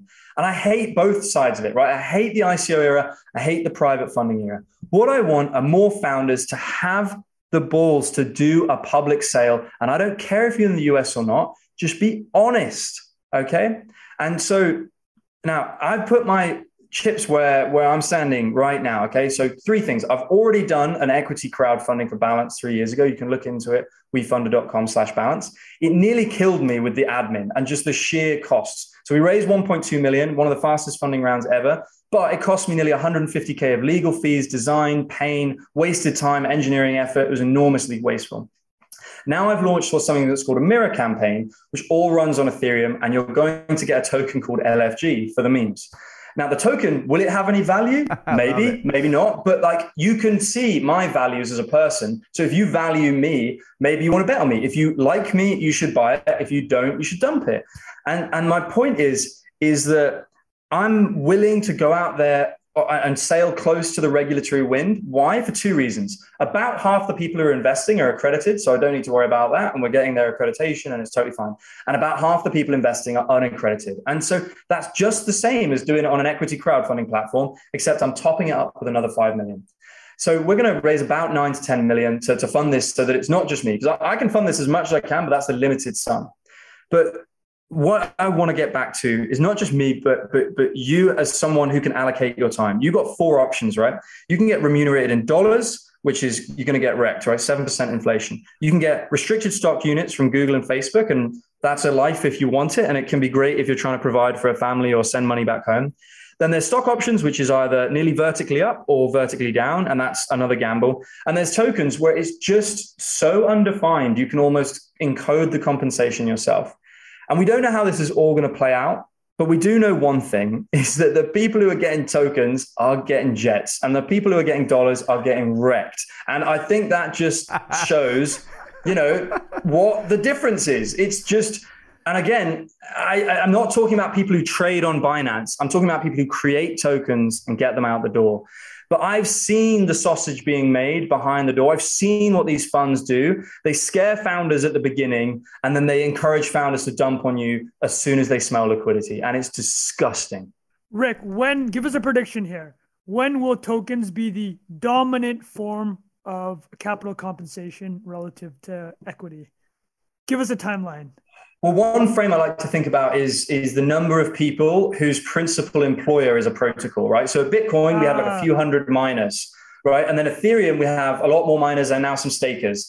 And then DeFi, we had tons of people who the principal employer was a smart contract, right? So that expanded it to nearly millions of people. And I think about applications that actually do stuff in the real world. That's going to get to tens of millions of people. And then applications that we all use in our daily lives, if we're all given a piece of the upside, that's where I wouldn't think of it in terms of like engineers and their salary compensation, as interesting as that is. I think, when do we move the category of compensation to code? And when do we move the set of people that we include in that compensation from not just investors, not just early employees, not just kind of constituent parties that you think should be included, but the people who use these services? And I think we all feel that when Instagram changes the algorithm, we have no say in it. And that when Facebook changes the kind of political system and we have no say in it. And when, Twitter just rug pulls your account from beneath you, we all feel what it's like when the stockholders are separated from the users. And we know that's wrong. And the fusion of that is just beginning to get explored in really interesting and crucially tasteful ways. Like, I'm talking about teams that are not trying to dump on you. I'm talking about teams that are trying to build and try and grow and trying to build amazing services, not morons who are trying to dump tokens on you so they can get, a jet. And I use the jet term flippantly, but there's nothing more enraging than when you see someone steal a jet. If they earn a jet, I love it. If they steal a jet, it's lame. Okay, that's amazing. Love it, man. Rick, we're going to run out of time soon, so let's get on to the Love Fest. I know you've got a huge book in the corner. Let me zoom on you here. Wait a minute. Yeah, let's show the watchers. Yeah. Well, I've got 2 books. So I've got the one that everybody should read. And this is not just about, let me get it for you. This is the one everyone should skim, right? Because it's amazing. It's not just about Johnny Ive, even though that's the kind of subject. It's about the team that he gathered around him. And for the people who aren't watching, what's it called? Because it's just the Johnny Ive, the genius behind Apple's greatest products. But actually, the book does a really good job of honoring like the team that he kind of assembled and how he joined Apple and how he almost left. And he was very close to walking out the door.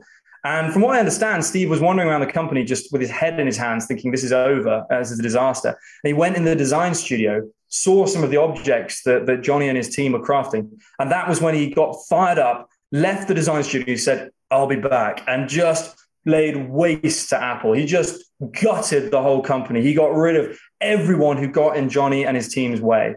And so what I love is that this is a story about a man who assembled a team to build objects for everyone, right? And so if you think about this as the kind of accessible document that everybody should read, in particular, chapter 7, which is page 159 about their studio, is just incredibly inspiring because he's a product of a British design education. And then, like so many Brits who I admire, got frustrated with the entrepreneurial ecosystem in Britain and then left. I mean, look at three of us. We've all not built our influence by being in Britain. But then the other book, and this one is a bit more of a meme book because there's not many of them. When I think towards the end of his tenure there as a full-time designer, the whole team, love it. Instead of looking forward, they look back and they built this book, which is just, it's an incredible set of photographs, both of like the objects they made, but crucially like the processes they use to make them, right? So like, unbelievable. So, it's very easy to look at that Jack's beautiful, excited. Isn't that crazy?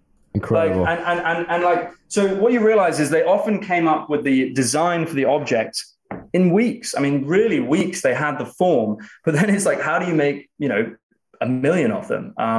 And this book is a kind of testament to that. And I love it.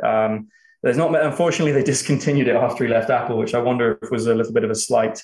It is a little bit, backwards looking, but I don't think there's anything wrong with that when you have arguably 30 of the most productive individuals in history gathering together and completely bending capitalism to their will. I mean, Apple is a 30,000 person organization that serves kind of 30 designers, and they don't talk to anyone. They don't entertain the opinions of anyone. They share ideas together. And this book, which I really do recommend to everyone, the Johnny Ive biography, really captures the productivity of that design studio and their team. I think we're going to have to get you back to do a full 90-minute love fest, but can you tell the listeners and the watchers 3 things about Johnny Ive, your favorite 3 things, more, but let's call it 3, that you love about Johnny Ive? Some quick hitters here. Yeah. I admire the fact that, he's a product of a British design education. And that his dad actually designed the design education in the UK. So his son was his first student. Wow, and so, so Johnny Ive's father actually architected a design education, the entrails of which I even experienced in the UK. And that's one of the things we do really well in the UK is like design and technology and getting people trained for that thorough craft. So I think that's a real testament to one of the positives of Britain. As much as I am frustrated by some parts of the UK, I do love a lot of the aspects of it. And also just a testament to his relationship with his father. I think that part's fantastic. And then I admire the grit to stay at Apple during the dark years, right? It's so easy to look at the graceful release of the iPod and just forget that Apple was on death's door, run by complete morons with absolutely no sense of vision, and that they had like 70 product lines, and it was just crazy. And so to have the grit to stay there because of one experience with a Macintosh, right? That's really what sustained him. Is I love the Mac so much, I'm going to move to California and meet the people who made it, and then I'm going to stay at the company that made it for most of my life. So that's what I'm at. And then the third thing is, however much the ego may have grown, however much the veil of politeness that he puts on in all of these interviews you can see on YouTube, there is a fury to this man. And at the bottom of his website, right, which is Love From, which is all a nice brand, if you look at the bottom of it, it says love and fury. Oh. And I think that sums him up extremely well, where he loves humanity, but he's absolutely furious about how shit the built environment is. And I think that really sums him up. And that's one of the many reasons I admire him, and also the team that he built. Love that. Can we address 2 things that I think we can all agree here? Charging the Apple Pencil in the iPad. Okay, address this. Okay, this needs to be addressed. Please address that item, and I got one more afterwards. There are limits. The most meaningful thing I could say, and you dropped me with a pencil. I love the juxtaposition. I want to talk about the limits. I know the most hey, the mouse. Yeah, Rick Hero. I'm going back to my book. I'm done. I'm over it. Okay, there are limits to genius. I think this is lesson 4. Oh, of course. Something happened. Look, there's been so many. Look, the Mac Pro was an absolute disaster, and they have a kind of ode to it in there, right? That trash can was literally, it almost ruined Apple's relationship with creators, because when you have Pro in the name, you need professional grade tools. And so, there've been loads of missteps Apple has made, but what I admire about them is they usually on stage laugh at them when they have a new product to show you. Yeah. So when they introduced the jack, right? Totally. And like when they introduced the new MacBook Pros and Mac Pros, right? That was Apple saying sorry to almost everyone who started buying Windows computers. And they laughed at themselves on stage. They're like, we actually remembered what Pro meant. And like, I admire that irreverence, but they're not going to do it until they've got something to sell you, right? They're not going to acknowledge the problems until they've actually been able to sell you a new solution. So the Pro line was a disaster for half a decade and made me feel very hurt actually as a supporter of the company. But now they've come back with M1 Pro Max, with a whole set of tools and with just an unbelievable like lineup for professionals like us, right? We make our living through these objects, so we need fast objects. And so do they get everything right? Absolutely not. But I always view, like just we were talking earlier, you want to weigh the career and a contribution of a person. Absolutely. And there's no way you can weigh them and find them lacking, in my opinion. Guys, I have to boogie to pick up my kid, but if Jack, you're a design guy, if you want to hit up Rick for some cues, I would love to hear them. I'll be listening afterwards. Yeah, thanks for hanging around. Rick, thank you so much, jump man. on for a little bit more. Cheers, thanks a lot. Yeah, you guys stay on. Cheers, Drunk. Jack, what about you, mate? Is there anything? I know Rick. The most beautiful. I haven't read that book. I think Rick, obviously, you have a intimate knowledge of Ives' career, and the one milestone I remember that I'm most curious about was when they involved him in the iOS development, or was that purely a he hated skeuomorphism, and he that's why he got Scott Forstall fired. As soon as Steve Jobs died, Scott Forstall's days were numbered, and they actually document that in one of the final chapters. So he despised the way iOS looked, and kind of alluded to that in a couple of interviews. Yes, it's like to put all of that love and energy into an object that the only way people experience it is this, the digital layer of it is so incredibly compromised.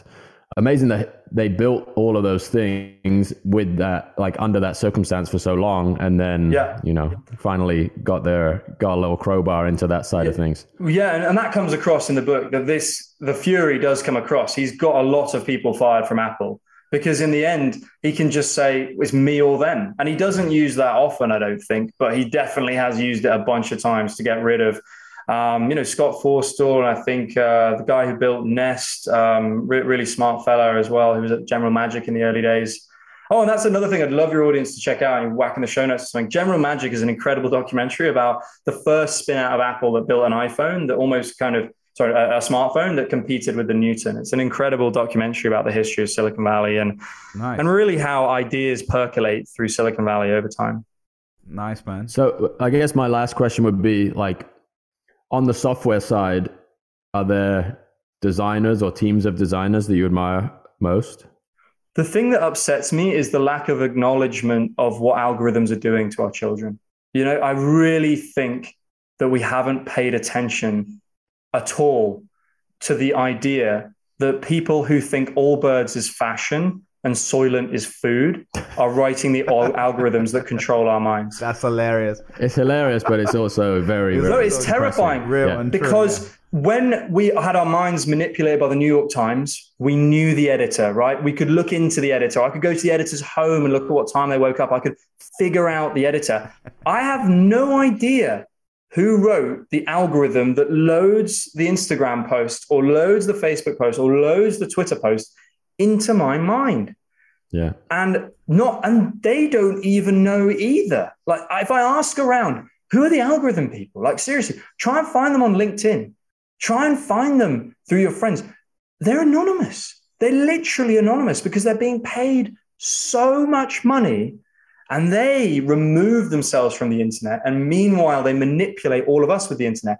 I want to know who these people are. I want to drive to their homes and just see what time they wake up in the morning. I want to understand these people. Look at what time I'm serious. I'm serious. Like the people that write these algorithms, I've never met them. I want to know who. I've never met them at any Silicon Valley party. I've been in and out for a decade. Yeah. And I've got no idea who wrote the algorithms that controlled Twitter, which infected my mind and enabled me to do amazing things for 5 years. So I guess what I would say is, as much as I can admire people who do software, I think you have to look down into the algorithms and you have to look down into the hardware to really understand from the hardware up what the hell is going on. And so the teams I admire generally today are those that are building tools to empower people that are open source. Because I think what we've learned in history, if you look at any history of software, is that if nobody open sources anything, you end up with one company winning everything. But if there are the people who are willing to forfeit fortune for contribution, and that's what everybody who built the Linux and Apache ecosystem did. None of them wanted to be Microsoft engineers and make a lot of money. All of them wanted to make a system for humanity. I think that's amazing. But what the great thing is now is that open source has 100 business models you can experiment with through tokens. And if you're just willing to experiment tastefully, you can actually not only contribute amazing open source engineering and code, but you can also make a lot of money doing it, which means we can actually win the recruiting war this time. So my big thing is I admire teams who do tasteful tokens. I admire teams who do open source work. And I admire teams who genuinely wish to make a contribution to society, not to execute some kind of trade or algorithm or kind of exploit in human behavior to make a profit. Awesome. One final question. I'd just love to hear you opine on the kind of design gap in crypto generally, and how you wound up there. And I think there's a lot of people who are super talented, but maybe intimidated by the technical side of crypto. And it sounds like you kind of fell into it from, a non-technical or technically native place. Yeah. And just love to hear your thoughts on that. Yeah, sure. I've actually tried to solve this with our current website, and it's not perfect by any means, but Balance.io has 12 verbs on it. And the whole message is stop trading, start using. There's no designer who, if they went through those 12 distributed applications or dApps, wouldn't have ideas about how to make them better. And so I want people to stop focusing on the speculation and start focusing on the creation. Stop focusing on the money and start focusing on the verbs and the usage. And so I think if you're intimidated, my suggestion is to just go use dApps with a desktop wallet like MetaMask. Go use dApps on your phone and try not to get angry. And just write down ideas for how to improve them and then work backwards from there. Maybe you'll find a team that will listen to you. You can join their Discord, get involved. There's so much opportunity because Ethereum is this kind of ethereal digital material that takes a little bit of time to get familiar with. But one way you can get familiar with it instantly is to use it. And then the next thing I encourage, and this is something that a vanishingly small number of people have done, is put a meaningful sum of money into a smart contract using a hardware wallet and MetaMask. And by meaningful, I mean, if you lost it, you would really be upset. You should be upset. I put 2/3 of everything I had into the Maker smart contracts. So you can imagine the incentive I had to learn about that project, that project, contribute to that project, know the people who did it. And so often I'm talking to investors and young people and people with ideas who just don't use this stuff. Like they have a bit of ETH, they've read about dApps on Twitter, but they don't use it. And we all know what the difference between someone who's used something and who hasn't. And I feel it's just a bit lazy. So to kind of reduce that laziness, I've just linked to 12 dApps that I love on my own website, balance.io. Go and try them out. Are they all perfect? No. Could they all do with some more design help? Yes. Is there loads of ideas that could improve them? Of course. But One critical thing, they've shipped something and it's exciting. That's great advice, man. Thank you so much. Love it, man. Yeah, great way to wrap it up. I will say the last question I have for you, Bob, since there's 3 Brits left on the mic. So we just got to do a quick fire round. One thing that you do miss from the UK and one thing that you love in the US versus the UK. So basically a positive thing from each side. And I will go first while you're thinking. It doesn't have to be that serious. I mean, I will say actually this first part is semi-serious. Being home in the UK for Christmas, like, I'm very blessed to live here. I love the US for many things. It's not a perfect place for sure. But one thing, I got bitten by a dog in November, right? I didn't actually talk about, I told Jack and Trunk, but, and it was a bit of a crazy situation. It was in the middle of the street and I was like, oh my God, it's terrible. And just that moment, I had to go and operate in the healthcare system here. And I was like, oh my God, what? I don't know how much it's going to cost. I don't know who I'm even supposed to go see. And like, I just got the bill for it this week, right? And I paid for it, whatever.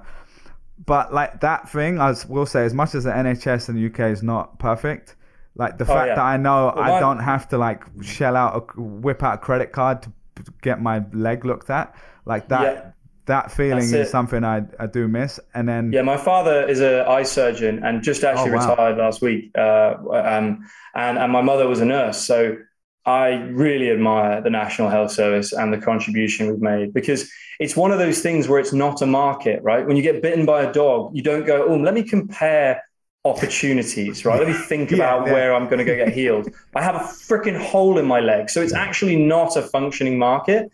So it's one of the things where when you dial capitalism to 11 in America, it just creates these crazy externalities and alternative incentives, where if you look at the number of doctors in America, it's linear. Number of administrators, it's vertical. And that just speaks volumes. And so it's one of the ways where capitalism doesn't quite work. The problem is because America is so big, it's hard to do it. It's easy to do in the UK because you have fewer people. The governance is easier. But yeah, I mean, I've watched what my parents have contributed to the National Health Service with great admiration.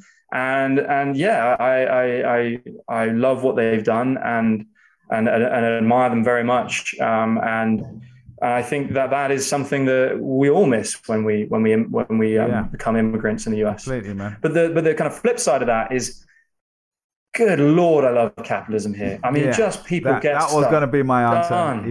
Yeah. Well, the business opportunity. I think capitalism is quite a broad phrase. Obviously, we're all capitalists here, but just we've all been able to, in our own ways, make something of ourselves because of the upside of America. And there's a guy I met here, a British guy called Josh White.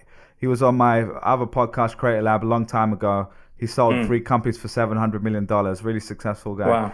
And he told me the difference is when you move here, you can just generally like ping someone with an opportunity, and the percentage of people that are at least open to it versus closed off is that tiny percentage difference multiplies. And I've found that time and time again in everything I've done. Like literally, like me and Jack do this podcast together. It started because I DM'd him saying, I really like your work. There's no expectations. I wasn't trying to do anything. I was just like, oh, it's kind of cool work. I don't even know who this person is.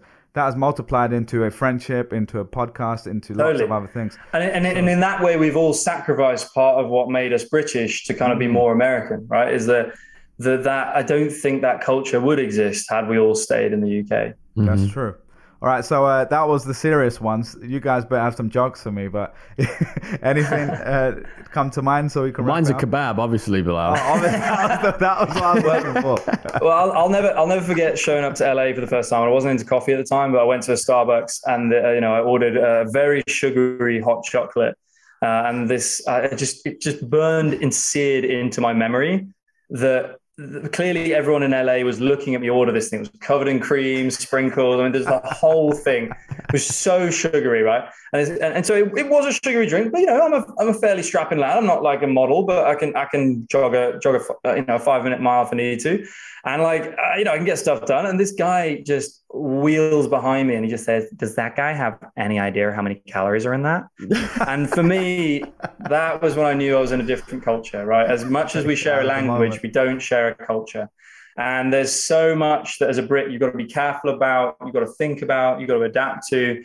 There's also so much to learn. Humor. That was a big thing for me. Is my humor before I moved there 8-9 years ago was very much straight-faced, sarcastic, very you can't do that. And I still have a bit of that, but there were so many times where I would say something with a straight face and people thought I was being serious. And I was like, I can't explain this every time. It's not funny if I have to. You're hurting my soul. My rainbow unicorn is being hurt. You're being so mean. It's incredible. I just want to love you. All right, so kebab for Jack, and anything on the other side, Jack? What, America? Costco. I think that's your answer. I love Costco. Yeah. No, man, I've had an unbelievable time in America in the last 10 years. Like, as listeners, frequent listeners of the podcast will know, I showed up to America 11 years ago. I was sleeping on a sofa. I lived in 12 different apartments in 12 months in New York, living out of a bag, doing design internships. I just bought a house with my wife, amazing. And we've had a baby. And not to say you can't do that anywhere else, but the 10 years that I've had, I think would be very hard to replicate. Name one person you know in the UK who's had employee liquidity at a startup. I can't find. I don't know any. I can't find any. It's insane. The whole of London talks about how we've got a burgeoning startup ecosystem. Where's the absolute shad of an angel walking around just cutting £1 million checks like it's nothing? They don't exist because none of these founders in the UK have actually issued enough stock for them to win, and none of them have an outcome that's liquid enough for them to actually get rich. And I don't say that money is everything, but if you've got none of it, it's definitely everything. Okay. And like the problem with the whole London startup ecosystem is I cannot find a single company that has made 40 people under 40 wealthy. And that is what New York has in spades, San Francisco has in spades, now Austin has in spades. You can walk into any cafe and raise $1 million seed round, no problem. And that is what we don't have in London. You need to have a lot of young people with disposable income who are willing to dispose it on a bunch of crazy startups. So one of those things can hit. And so Monzo got eviscerated. Revolut, all the founders were out of the country. TransferWise, a bunch of them are Estonia, where they fled London for tax havens. And so there's just no angel network of young people who are balling, and it's driving me crazy. That's fair, man. Yeah, I think it's also downstream of like how people, like you said, Rick, culture, how people talk to each other, like what's celebrated. It just makes me sad because I've been looking at it for nearly 15 years, and I'm like, not one of my friends is successful enough to like actually start contributing back to the ecosystem they helped build. And it's just sad. It's just sad. Yeah. All right. Well, on that positive note, let's wrap this up. On the positive note, if any of you are listening and are interested in moving out of the UK to the US, I will connect you with everyone and make it as smooth as possible. I love it, man. Yeah. Thanks, Rick. That is a note to end on. Respect. That is a great way to do it. And no, all jokes aside, if you are someone listening that's done that in the UK and we don't know about it, please comment below. I'm sure there are. Yeah. I mean, I would love counter I will say there have been some great companies that have come out, but like you said, a lot of those might not spread the same way it does. That's what I mean, is that you need the cycle of capital. It's not just objective outcomes. If you look at the cap tables, these European VCs take like 80% of some of these. It's insane. Yeah. So my point is if you don't spread the wealth, then it doesn't spread, right? If you don't give it to your employees, they don't give it to other companies, they don't spread any things. And I've asked every angel, every VC that I know in Europe, am I wrong on this? Can you find me any counterexamples? They present to me none. And so I'd love counterexamples because I probably am wrong. I'd love to hear. I mean, I think you know Josh Buckley, right? And his boy, Harry Stebbings. I drove him into Silicon Valley. I dropped him off at his YC interview. I mean, he and I entered the Bay on the same time. Wow. Yeah. So there are British people that have come out here and done it. And I know his boy, Harry Stebbings, is really invested in that space. But I don't know. He's done it. And I love Harry. But how many of his companies in London have given Harry's team members and employees who work for his capital, how many Harrys has he created? It's hard. It's not his fault. I'm not blaming him. I'm just saying, why is that? And I think it's for two reasons. The VCs are crap, and the founders are not understanding that if you share the wealth more, then you result in more ecosystem growth, and if you cut your team in properly, and this is something Josh and I did, because Josh and I invested together for a couple of years, is is when you have a founder with a 10-person founding team, they can be absurdly generous with 10 people. And then those 10 people are incentivized to be generous with the next 10 people down in the capital stack. And what you have is a much more even distribution of capital among the people who actually do the bloody work. And that's what I care about very deeply. And what I love about Ethereum is it gives you technology to expand that way more widely. And so if I was to finish on a note, is that the thing that I think is most exciting is you don't need to leave the UK to come and benefit from some of the magic anymore. It's all available to people with who get familiar with Ethereum. And all I would encourage everyone listening to this is just look at the ETH Global network and go to one of the ETH Global events. And if you don't learn something that changes your life there, I will be very surprised. Great way to put it, man. Respect. All right, dude. Thanks for coming on, man. This has been amazing. This might be the longest one we've done, actually. So we covered a lot of ground. Well, thanks for tolerating me and letting me rip off. But it's a fun medium. And as I recede from Twitter, I'm trying to invest in other mediums. And this is one of them I want to spend more time on. Yeah, no, I think it gives more space to have more nuance, which is important, man. So, if you made it all the way here, let us know. I hope you guys enjoyed that special episode. And we got a lot more coming for you guys. Thanks again, Rick. We'll share some of your stuff in the show notes as well. And keep spreading the word. We're growing every week. More people are listening and finding out about the podcast. And that only happens because you guys are sharing this in your DMs, in your group chats, on Slack, on Discord, etc. So please keep doing that. Yeah, teach us how to TikTok. All of our TikTok games are terrible. So we got to slice this up, dice it, get it on TikTok. I'm learning, man. I'm learning the video medium. We got to up our game. That's it, man. Anyway, so we'll see you again next week, and appreciate it, and have a good one, boy. Cheers. Thanks a lot. Cheers.